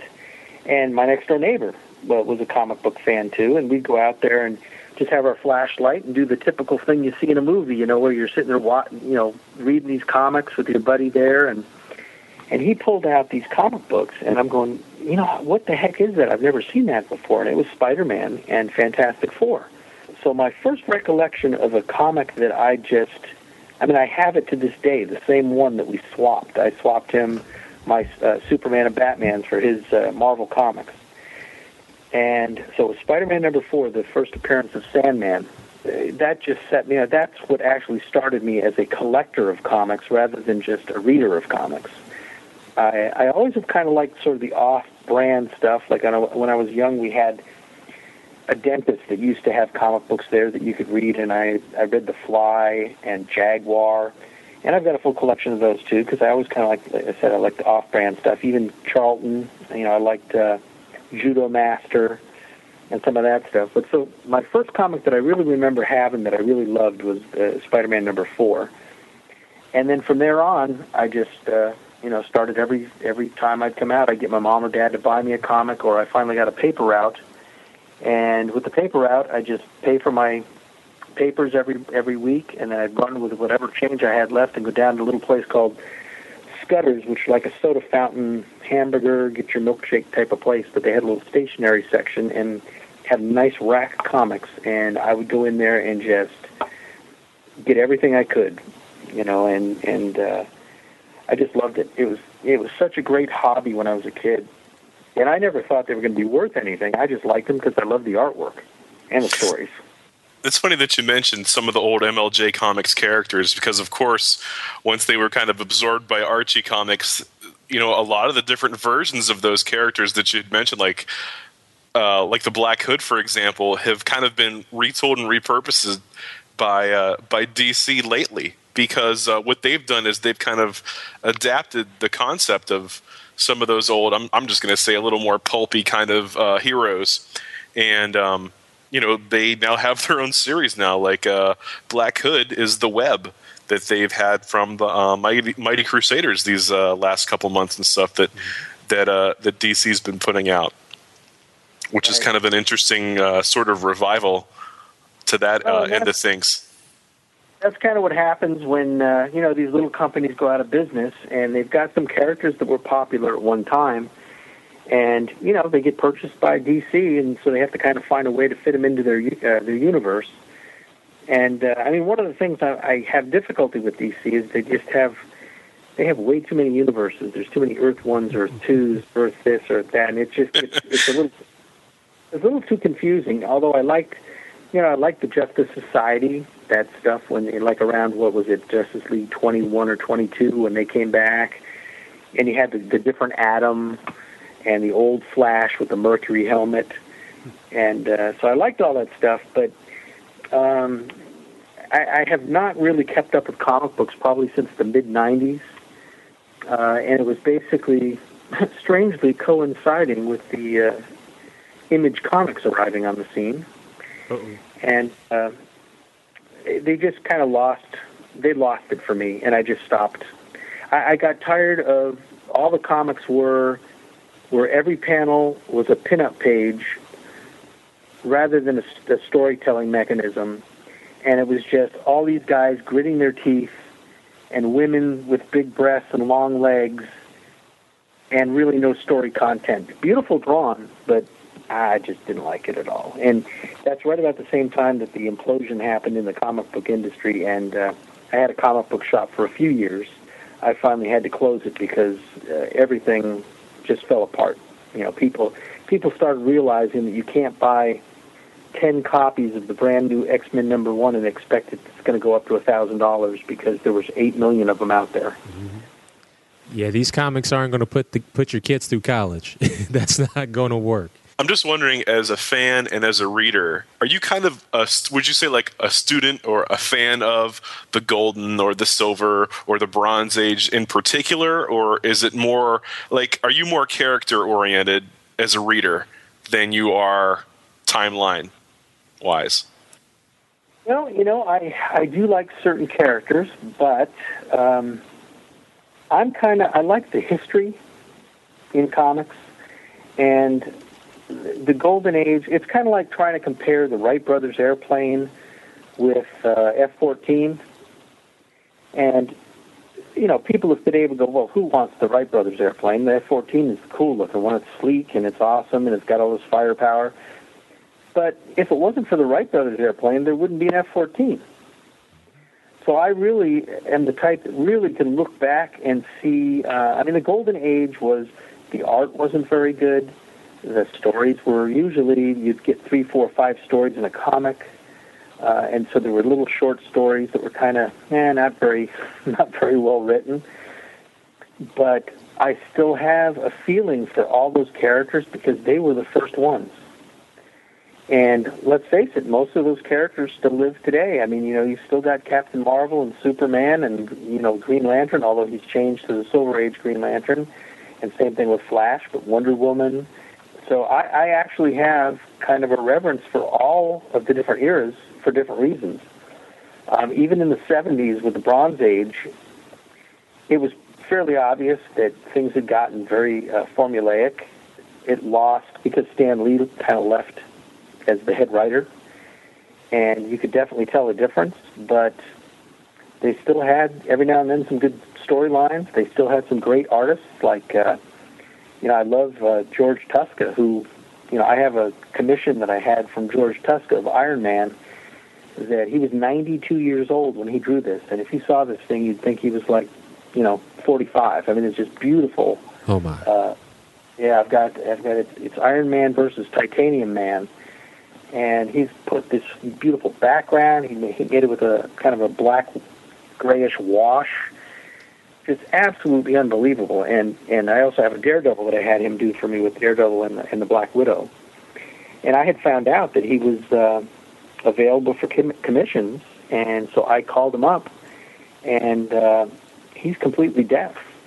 And so his wife would answer the phone and take the orders. And, for like $250, I think it was, just this beautiful drawing. And he just passed away this last year. And, gosh, I just felt terrible because I got to kind of know his wife. And I knew that his health was failing because I called up about another commission. I wanted him to do a Fantastic Four with Galactus and the Silver Surfer. Oh, wow. I thought he would have done a great job in that. Now, it was going to be pretty expensive because it was like, an extra $50 for each character you put in. So it's probably going to cost me about $400 or $500.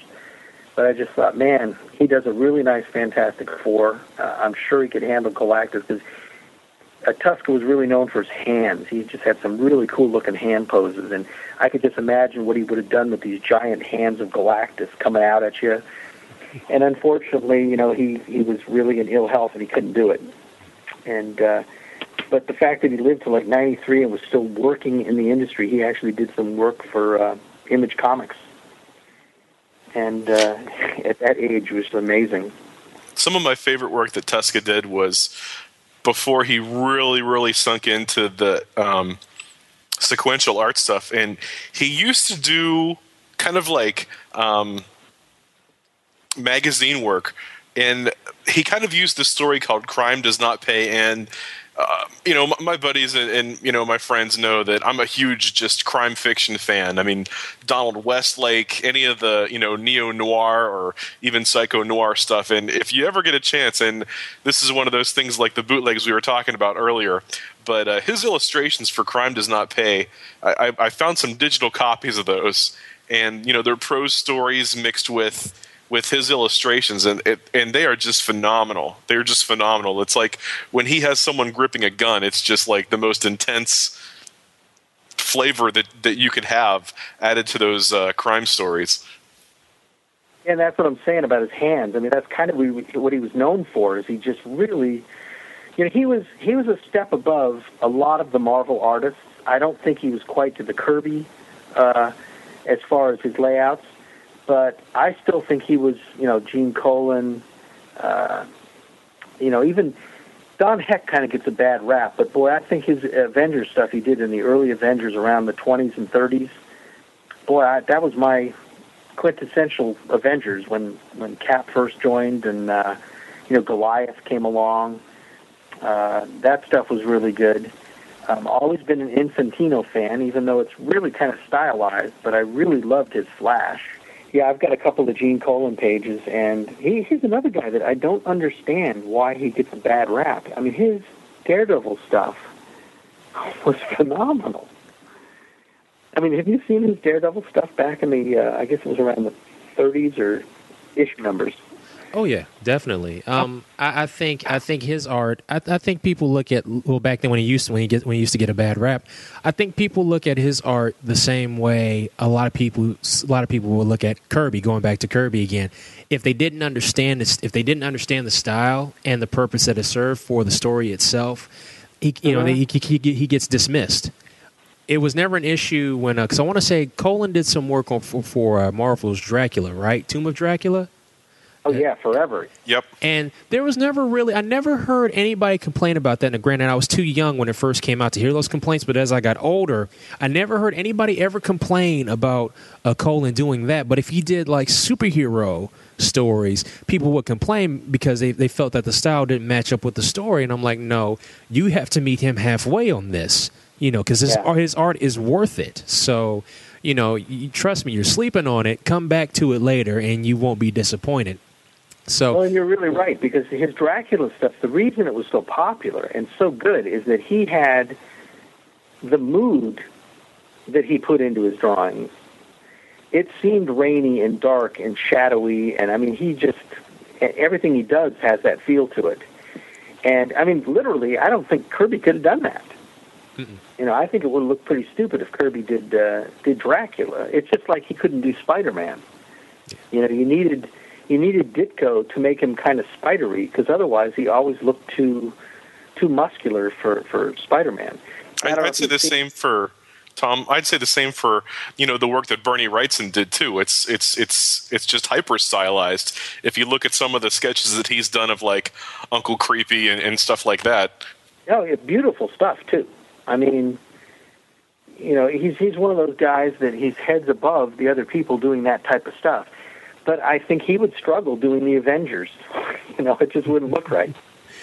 Going back to Don Heck, it's funny you mentioned Don Heck, because Don Heck is actually involved in one of my favorite limited series of all time by DC Comics, based off of a Ruby Spears property, The Centurions, Power Extreme. There was a 4-issue limited series of The Centurions, and Don Heck did the pencils for it. As a kid, I had all the issues, and I lost them. And my good friend John was able to find them for me again not too long ago. And I looked through those, and it may not be Don Heck's best work, but I don't care. I love looking at every single panel, every single page, because it tells a story. I'm a kid again. When I pick it up and I read it, I'm 12 years old all over again, sitting at my grandma's house in the living room reading that book. And that's all Don Heck pencils with Alvé inks, and I love it.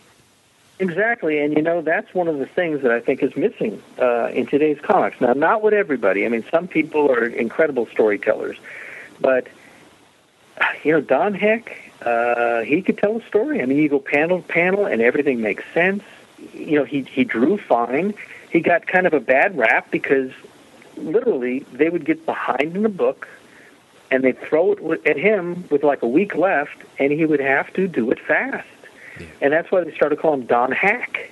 Mm. And it was so unfair because he was saving Marvel's butt by getting this book out on time, and they knew he was going to have to rush it. But when Don Heck had the time, he was as good as anybody as far as story. And in fact, I even see his work similar to Tuska's as far as the way they laid things out. And like I said, I was a huge Avengers fan, and not so much with the Avengers, but the Hulk and Iron Man and Thor. I don't know, that seemed kind of, I don't know how the Hulk could ever be in a group. But once they brought in, like around number 16, 17, 18, when Cap came back, and then they got the Scarlet Witch and Quicksilver and eventually Goliath, man, I just loved those comic books, and it was all Don Heck, and nice looking, pretty women. I mean, he could draw.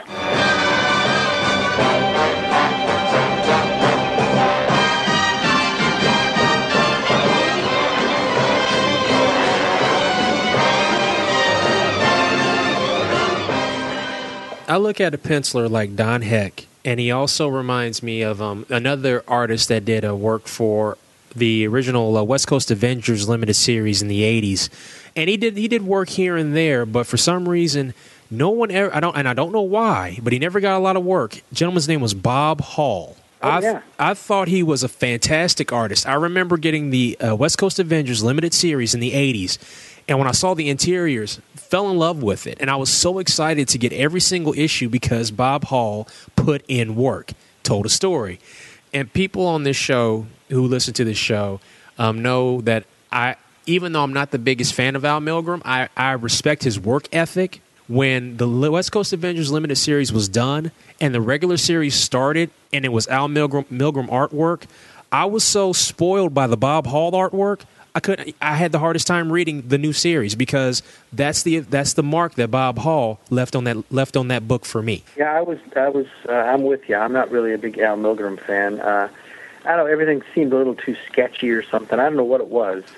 But when he would ink something, I could tell it was him, and I just didn't care for it. Even if he didn't draw it, I didn't really care for the inks. He was one of those gentlemen that I think he was under the same thing that sometimes I think Don Heck was under. If they needed a person to finish a book or get it done fast, whether it be inks, pencil, story, what have you, he was that utility man. And so you know the result might not be the greatest, but the book was out there because back then, if a book didn't come out on time, everybody was in trouble. Yeah, and I think Sal Buscema was the same way. His stuff always looked a little thin to me, and I think he inked himself, and there wasn't a whole lot of thick lines and shadows. He just kind of sketched things, and I didn't care for the style that much, but I still think he was a pretty darn good artist. I think he did a pretty good Hulk. Yes. And of the guys that are like in the '90s that kind of came along, I like Silvestri. You know, Jim Lee is really good. Rob Liefeld, however you say his name, I just don't like it all. Yeah, they had some good artists, but again, what I didn't like about Image Comics was the whole every page being a pinup rather than telling a story. Well, also with that, because it was so popular, it started to flow into other publishers as well because Image books were selling. So that also affected, you know, the Image affected the industry as a whole from like the biggest publisher to the smallest publisher. And sometimes I think that people really fail to realize the mark they left on comics, whether it be from a positive standpoint of an independent company came up out of nowhere and was trumping the longtime mainstays of Marvel and DC, or from a negative aspect that, yes, DC had late books before with Watchmen, and I think Dark Knight Returns, and so did Marvel. Marvel had late books in the past, but nowhere to the variety of late books that Image had in the '90s, and that had spread over to into other publishers as well. That late books started to become acceptable. Which is they brought a whole new meaning to the word late book. I'll tell you, they were because at that point I had my comic book store, and so I was real aware because I had to order every week at how far behind they were, and that's kind of what hurt them because I think they had some good ideas. They definitely had some excellent artists. I do love the fact that young guys can get up and duke it out with the big boys, but they weren't ready. I mean, they just, how many episodes did they, change the, they go 5 issues and then it's canceled and they come back with another one and start at number 1 again, and it didn't have that continuity that Marvel or DC had where, when I'm collecting comics, I don't want to collect a bunch of 4-issue runs. I want to have 1 through 100, Mm-hmm. And so they weren't quite ready to do that, and I think then egos got in the way. And that's when they started breaking off into Wild Cal and all that sort of stuff. And it ceased being Image Comics. It ended up being a bunch of little independent artists that couldn't get along. The end of the Filmation era, I remember, like the last Filmation cartoon I think I may have seen was possibly either Brave Star or there was an animated film at the movie theaters, which I can't remember the name of per se. But it was one of those two things. That was the last time I saw new Filmation material, and I once overheard that a company had bought Filmation, and then they closed them down. And for some reason, as a teenager, I thought it was like a makeup company because the name sounded very French. So I was like, why did a makeup company buy Filmation? I didn't understand. So the name may have been something completely different.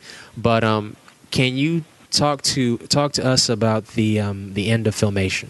Yeah, this was. I had when I started at Filmation, I was lucky enough to sit with these two guys. One guy's name is Mike Toth, and the other guy's name is Carl Hall, and we ended up being like the Three Musketeers. I mean, we had the same feelings on stuff. Although, interestingly, neither one of them liked comic books. They didn't have the slightest interest in comic books. But as far as animation, we all just loved the Warner Brothers stuff. I mean, so we were like the Three Musketeers. We went everywhere, lunches together, breaks together, went to ball games after work and everything together. I remember one time we were sitting eating lunch, and Mike turned to me and he said, "You know what? We're living the good old days." He said, "We're going to look back on this when we get older, and we're going to go, wouldn't it be great if we were back here?" And that's exactly what it was like. I mean, we found out because we were working on Brave Star, and we pretty much wrapped up Brave Star, and they had just started on a new show called Quest of the Prairie People, which you remember the little guys that dug under the ground in Brave Star? Yes. They were going to have their own series. And then we also did a movie. We had Lou's vision was to do some Disney-esque movies with a little bit better animation and more for feature release to the movie theaters. And the first one we did was Pinocchio and the Emperor of Doom, or did they make it Emperor of the Night? I know they changed it. But and it had Don Knotts was kind of the Jiminy Cricket character, and so the other show we did was Bugsburg, and it was basically that Jiminy Cricket character, and it was all kind of like, I don't know if you've ever seen the Fleischer movie Hoppity Goes to Town, where it's a bunch of bugs. Yes. It was kind of similar to that. So we started production on those, and we were really excited because these were shows that were cartoony, that we could really kind of draw and really animate the things really well. And I can remember we heard somehow a rumor got started that, there was a new, I think in Congress, they were going to pass a new law that if any sort of company that had 50 or more employees was going to close their doors, they had to give 90 days notice. So in other words, you couldn't come to work and just suddenly the doors are closed and you're out of work. And we found out that was going to take effect the following Monday. That's when it was signed into law. And then the rumor came down that there was some company from France that was interested in buying Filmation. And just being who I am, like I said, I could tell with the strike that we had that something was coming. I said, if this thing is happening on Monday, where they're going to have to give us 90 days notice, they're going to close the studio this Friday. And everybody's like, "Really, you think so?" And I said, I just have this feeling if this French company wants to buy us, they're going to buy the company. They're only going to want all of our shows that we've done so they can repackage them to video. And that's exactly what happened. Lou Scheimer took us in, and he said it was terrible because he was riding up the elevator with one of the other animators, and the animator said to him, he said, "Lou, I just want to thank you for keeping animation in America." And Lou shared with us when he was at this meeting, because it was a full company meeting, and we must have had 300 people there. And he shared with us that he could hardly look the guy in the face because he knew what he was going to tell us. And so we had that meeting, and it was just like, guys, I can't compete anymore. We're not losing money yet, but we're getting close to that. And this company came up with a really good offer, and I'm getting old, and it's just time. It's time, to back out. And we were just stunned because we thought Filmation was forever. And it was the last, that's it. The only thing you can do from here is go over to Disney Studios, and they were struggling at that time. They hadn't, it's when they were doing Great Mouse Detective and some of the stuff that didn't do very well, and they were very close to shutting down the whole animation department until they finally did The Little Mermaid, and that kind of pumped some life back into them. But, so we heard that, and it was just I'm telling you, within a week, it was a fire sale. Right now, I'm sitting at my animation table that I had at Filmation. I bought it for $25, and I've got the whole setup. I've got my the shelving unit. I've got the little sort of a cabaret where you can put all your pencils and stuff, and I've got my main drawing table with the fluorescent lights and my animation disc. It cost me a whole $25. Wow! And, I'm just so glad I got it because it's the actual one that I used on all those. If you look on my website, the opening page is me holding up some recreations, and the desk behind me, that's the one. And I just cherish this thing because this was where I cut my teeth on animation. It was just awesome. So that was, like I said, that was just the end of it. look for other work. And luckily for us, we ended up at that Bear Animation Company, which was a Disney animator who had broken off and started his own studio. And we ended up working on like Roger Rabbit, tons of commercials. And that kind of kept us in the animation industry for about another 3 or 4 years. But it kind of wasn't the same because doing commercials is just not as much fun as doing like episodes of the TV series. Oh no, not at all. There's such a finality with a commercial as opposed to a cartoon series where there's more than one story to tell. Yeah, so it was like it was the end of an era, and it's basically when I moved to Seattle in '89. I was working at Bear Animation, and we were working on Prince and the Pauper, which was a Mickey Mouse kind of short that opened up with the Rescuers Down Under. Mm-hmm. And my mother suddenly passed away. And I had my best friend was living in Seattle. He's an airline pilot, and he said, why don't you come on up and check out Seattle? And I really had nothing keeping me down in L.A. anymore, so I went up there for a couple of weeks and ended up buying a house up in Seattle. They were so cheap. And I had worked it out with Bear Animation, so I could actually just get FedEx work to me. So they'd send me up a scene, and I wasn't able to animate anymore. I had to be an assistant again because when you're an animator, you have to be able to, like, check your work on the video machine, and then they have to okay it. But as an assistant, they can just send me the stuff, and I can draw it, and it's kind of the final art, and there's no big deal. But that was fine, and the pay was still really good. So I had this really nice house on a golf course, and I'd be sitting up there all day long just drawing, and then look over there and go, time to go play golf. And that kept up for a couple years, and I ended up getting freelance work from Steven Spielberg. They were doing a movie called We're Back. Oh, I remember that. Dinosaurs. And then Bluth, I think it was Bluth, did Thumbelina. And I got some work. Your name kind of gets out there that you're available for freelance work. Mm-hmm. And you kind of get a good reputation on getting stuff in on time, and that you do good work. So I started getting work like that. And I actually eventually got something from Chuck Jones. It was a movie with Pam Dauber and John Ritter called Stay Tuned. I remember that. And right in the middle, they get turned into these cartoon mice, Warner Brothers style mice. The animator who was animating this stuff had remembered me from that movie that we didn't talk about yet called Rover Dangerfield, which was Rodney Dangerfield as a dog. And he had remembered me that I was really good at cleaning up stuff. And he was a little bit sloppy as an animator. So when he found out I was available, they sent all the work to me to do this Chuck Jones thing.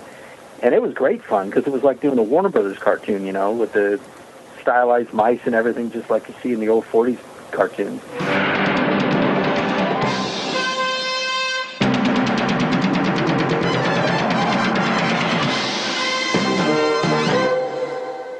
I think I was at a comic book convention, and I wasn't there as anything except for somebody selling comic books.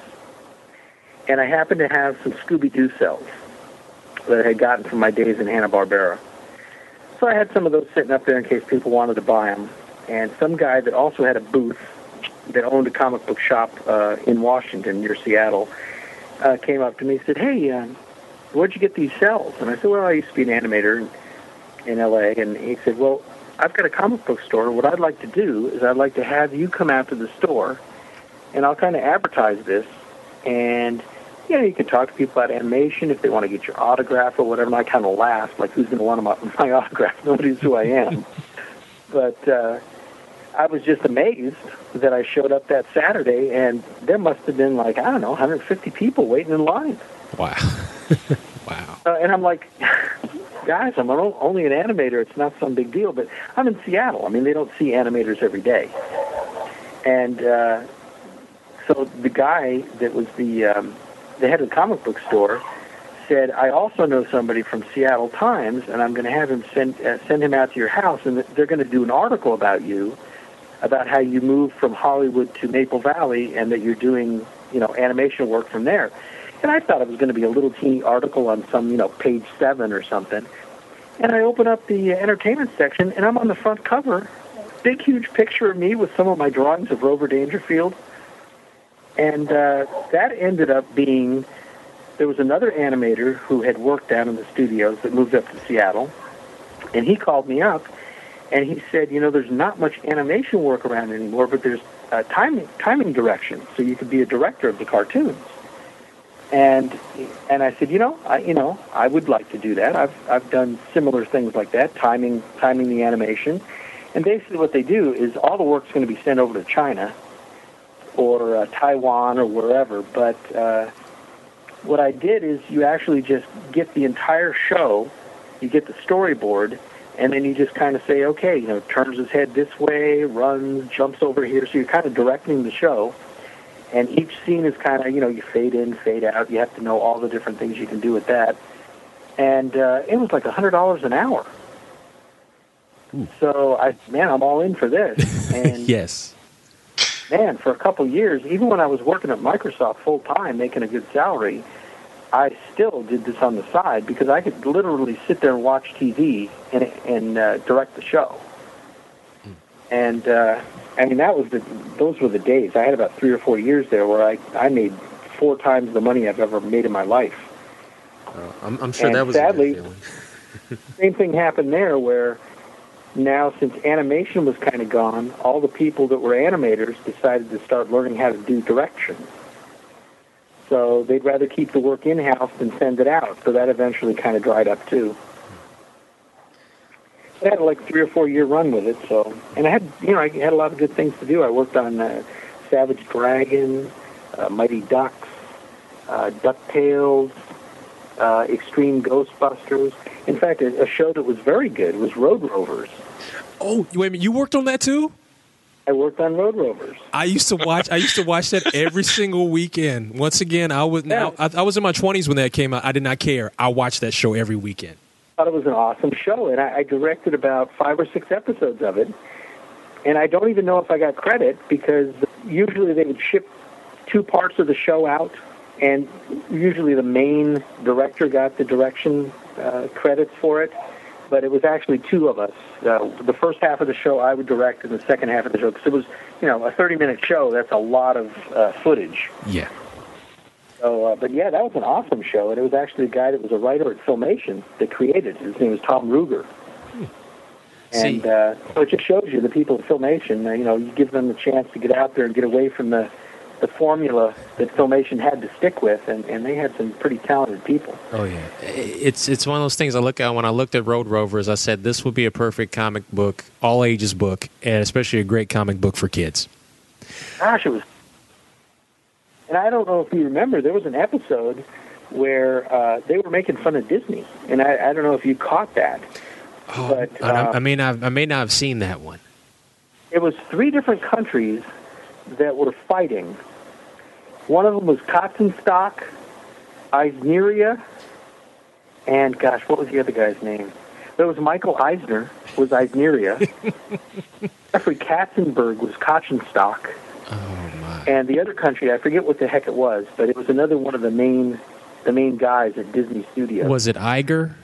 No, it wasn't Iger. But anyway, at the end of the show, they finally, the 3 countries finally decide to work together. And it says, and they lived, and they are the friendliest place on earth. And all of a sudden, you see the outline of the countries. It's the portrait of Mickey Mouse. the borders of the countries all make a Mickey Mouse. That's funny because actually, from Disney Animation, and even I grew up in Orlando, just from living in the theme park. So one of the main things that Disney does is they put in those hidden Mickeys.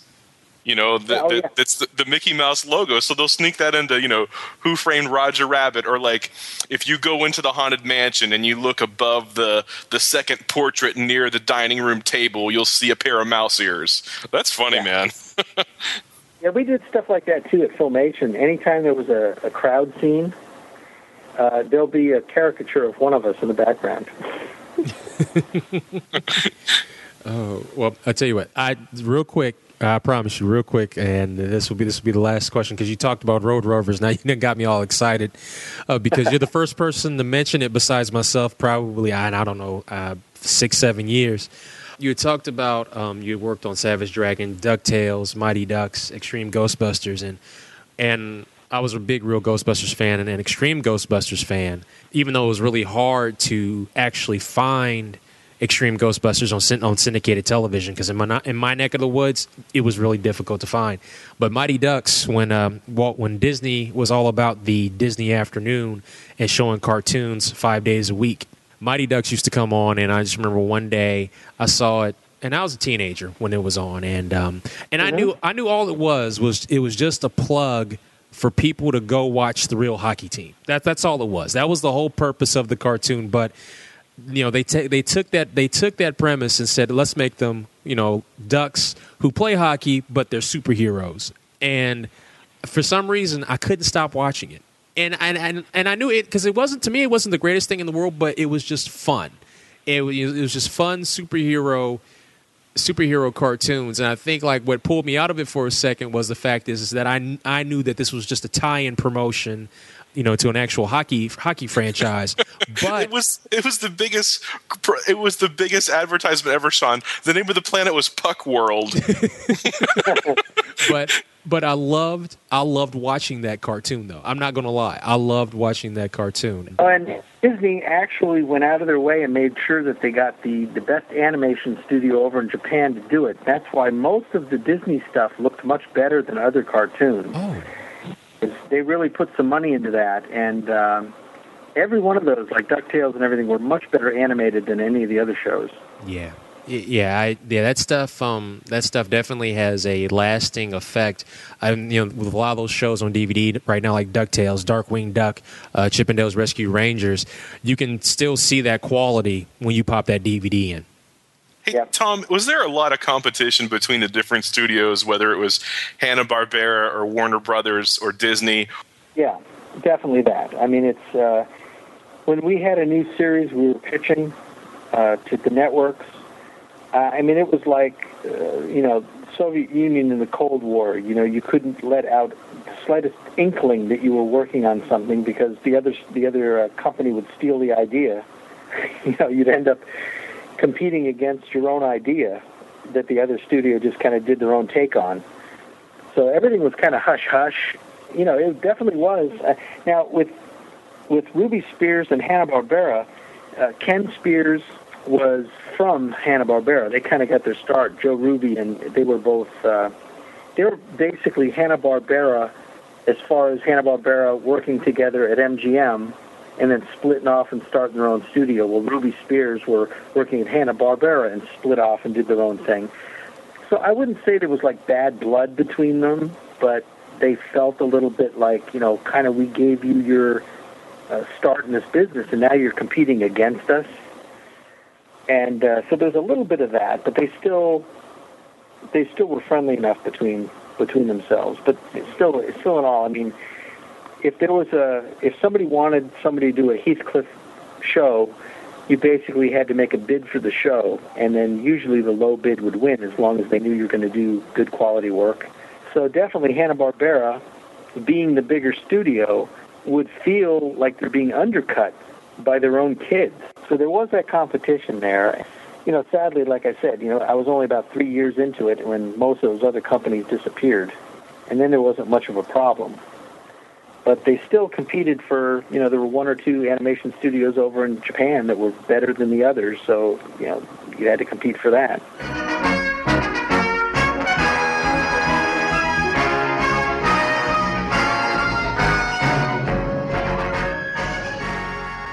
This has been a very, very, very just fascinating conversation we've had over the past 2 hours, and I have to say, I've had a lot of fun doing interviews over in less than the year that this show has been up and running. But this goes down as one of my favorite interviews. Tom, I can't say thanks enough for coming on the show and talking to us about your history and living in the world of animation and all the things that you worked on. Thank you for taking out the time to come on the show today. I can't say thanks enough. Hey, no problem. I said, like I said, we could talk another 3 hours. So if you ever want to do like a part 2, just let me know. Oh, no problem. Well, cool. Yeah, because that's where I'm at. I mean, I like animation and comics, and I just don't know which one I would pick. I don't know, because I love animation, I love comics, so I don't know which one I'd pick if I had to get rid of one. I'm just glad I don't have to make that choice. Oh no, I understand, and I'm glad. Even though I just work in comics, I wish I could work in animation one day. Maybe maybe PKD Media will get there, but I got to take time, baby steps. But I just love the fact that I can witness it and see the finished piece, and actually talk to people that have been involved in the creation of such content, and that means everything to me, and I know it means a lot to Adam as well. We never touched on Duckman. I directed some Duckman or King of the Hill. I mean, there's a bunch of stuff later on too. Oh, you worked on Duckman? Yeah, I did a lot of Duckman. See, yet again, another show. Now, as a teenager, as a youngin', I would say I was probably a little too young to watch Duckman, according to my family, but they let me watch it anyway. Yeah, that is definitely an all-time underrated cartoon show right there. Very funny show. Yeah, I've got a bunch of these things like the Duckman, and I've got Road Rovers, but they're really kind of bad quality, but that's all I can find. Yeah. See, and so at least I've got them. See, originally I had read somewhere that Duckman was supposed to be released on DVD, but for some reason at the last minute it was pulled.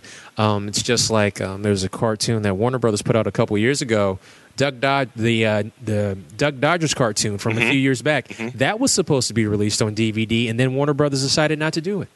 I seem to think that it's a lot like the 1960s Adam West Batman show. I mean, we've been hungering for that on DVD for years, and I think it's just a matter of the studios have to decide that they want to compromise with one another, and they have to make overtures to one another. Well, and like one of the ones I've been waiting for forever, and they finally have released it, is The Man from U.N.C.L.E. Yes. I was a big Man from U.N.C.L.E. fan when I was a kid, and I've got a set of it, but it's kind of just off of TV, and they finally have released it, but it's so expensive. It's going to be one of those things, like you said, go to half-price books and find it for half. Oh yeah, definitely. And plus, that series had the coolest character name of all time, Napoleon Solo. No, I just said I love Napoleon Solo. He was my favorite. A lot of people liked Ilya Kuryakin, but I liked Napoleon Solo. Before we go, I just want to make sure that we get the website correct. Can you tell us how people can get to your website? Yeah, it's pretty simple. Just go to www.comicrecreations.com, and that'll take you right there. There's a lot of different. I've got a Silver Age page, Golden Age page, Modern Age page. I've got DC and Marvel, so you can choose between those. Almost everything that's on there is already sold, but I can basically do anything anybody wants. In fact, right now it's so diverse. I'm doing a All Winners #3. So there's your Golden Age. I'm doing a Justice League #3, which is the one with them in space, kind of in the boat rowing. I'm also doing a big, huge splash page. I mean, this is like 28 by 18 or something, and it's from the graphic novel called Hush. I don't know if you've seen that. It's Jim Lee stuff, and there's a huge thing where it's got Batman and Robin, and it's got the Huntress, and it's got Catwoman and Superman, and so that's kind of the one I've got. In fact, I was drawing that when you guys called today. So I've run the gamut. I've done Crazy Cat. I don't know if you know the Crazy Cat cartoon. Somebody wanted a single panel, blown up, so I did that for them. Just about anything you can think of. If I can find some reference for it, I can do it. Awesome. And that's the truth. I've got one in the works with Tom right now for the Superfriends, and completely professional, totally reliable. And, I've been doing the original art stuff, Shawn, this is pushing 3.5 years at this point since I started. And everyone's just kind of like, wow, I can't afford that. It's totally affordable. And I wish more people would go after those originals, or I wish that more people would, just take the plunge. It's really affordable. I mean, even if you're on a budget, think about how much you spend on comics a month. You know what I mean? Mm-hmm. Yes. Take a break for a month. Quit getting all those tie-in issues. Quit getting all those variant covers. And just set aside just a couple bucks, and you're golden. It's really phenomenal stuff. And Tom's got a great website. Yes, he does. The time frame is it depends on how busy I am. Like right now, I've probably got, I'd say maybe 7 backed up, and I have to let the latest guy that. In fact, what did he just order? He just ordered it yesterday. Oh, he wants in the back of Superman number 600. Somebody did their take on Superman number 1 cover, and he wanted me to redo that. So I had to go out and buy the comic book I don't even know what it looks like yet. So I just bought that on eBay. It should be coming in the next few days.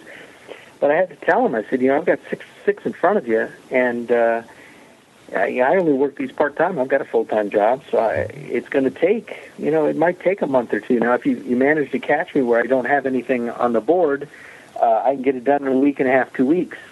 And, for the most part, the people are just like, when they get it in the mail, they just can't believe, because even on the website, you can't see how nice these look. Especially, I've got 2 different sizes. I can do them like the Silver Age size, which is 14 by 21, but the largest Bristol board I can get is like 28 by 22 or something like that. And I've done a Amazing Spider-Man number 3, the first appearance of Dr. Octopus.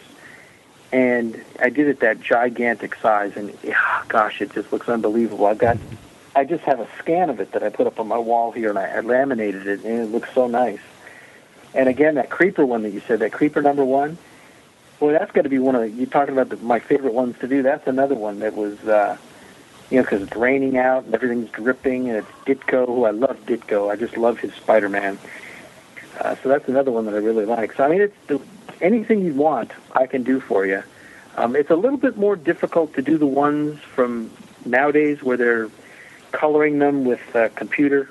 So they're not really black and white art like the old time. So they're a little bit more difficult to do, a little bit more expensive, because I got a lot of extra things I've got to do to process it to get it ready to go. But that Hush one that I'm doing is that way, and there's a lot of where they've used the airbrush and just kind of misted out the buildings, and so I have to complete the buildings because I don't want to just put this mist here that's just it's just an airbrush thing. It's hard to do with pen and ink. But yeah, anything. Modern, old, Silver Age, Charlie Brown. I've done Garfield. I had somebody wanted a Garfield drawing. So I can do just about anything you want. And, of course, the one you're talking about with the Legion of Doom, I just love doing my own stuff. I did one for Thundar, and I did one for Black Star. Now, see, what you've done is you've got Shawn's brain going 100 miles an hour. Yes. But I will start saving and putting some money on the side so I can get that comic recreation for sure. Because Adam's right, the ideas are going off in my head right now, and the little gears are spinning. If you've got favorites like I did with that Golden Age cover, you say you like Spider-Man, Daredevil. Maybe it's just like I'm doing one right now that's all Jack Kirby characters. So I've got Darkseid and I've got Galactus. I've got the Fantastic Four. I've got Stuntman from the 40s. I've got Jimmy Olsen and Superman from the Jimmy Olsen Superman that he did. Just name a Kirby character, Captain America. So I'm making a whole giant poster of all these different characters. It's all going to say the art of Jack Kirby on top. And so if you're a Ditko fan, or if you're a Heck fan, or if you're a Avenger, I can do anything you need to do. So. This has been a great show. Again, Tom, want to definitely say thank you for taking out the time and or answering myself and Adam's questions. Cannot say thanks enough, and thank you. This has just been absolutely wonderful. All right, and like I said, absolutely no problem. I thoroughly enjoyed this. Anytime I get a chance to talk about comics or animation, I'm ready to go. And that concludes this week's PKD Black Box. The PKD Black Box is available via iTunes, or you can go to pkdmedia.com to get our show, check out our forum, and read comics like Mercury and the Murd, XO1 and the Rock Solid Steelbots, Agents of Cult, and Luke Foster's The Gang from the Store, 6 days a week for free. And if you're on iTunes or our forum board, drop us a line or email us at blackbox@pkdmedia.com. Thanks again for listening. Until then, dream big and hustle hard.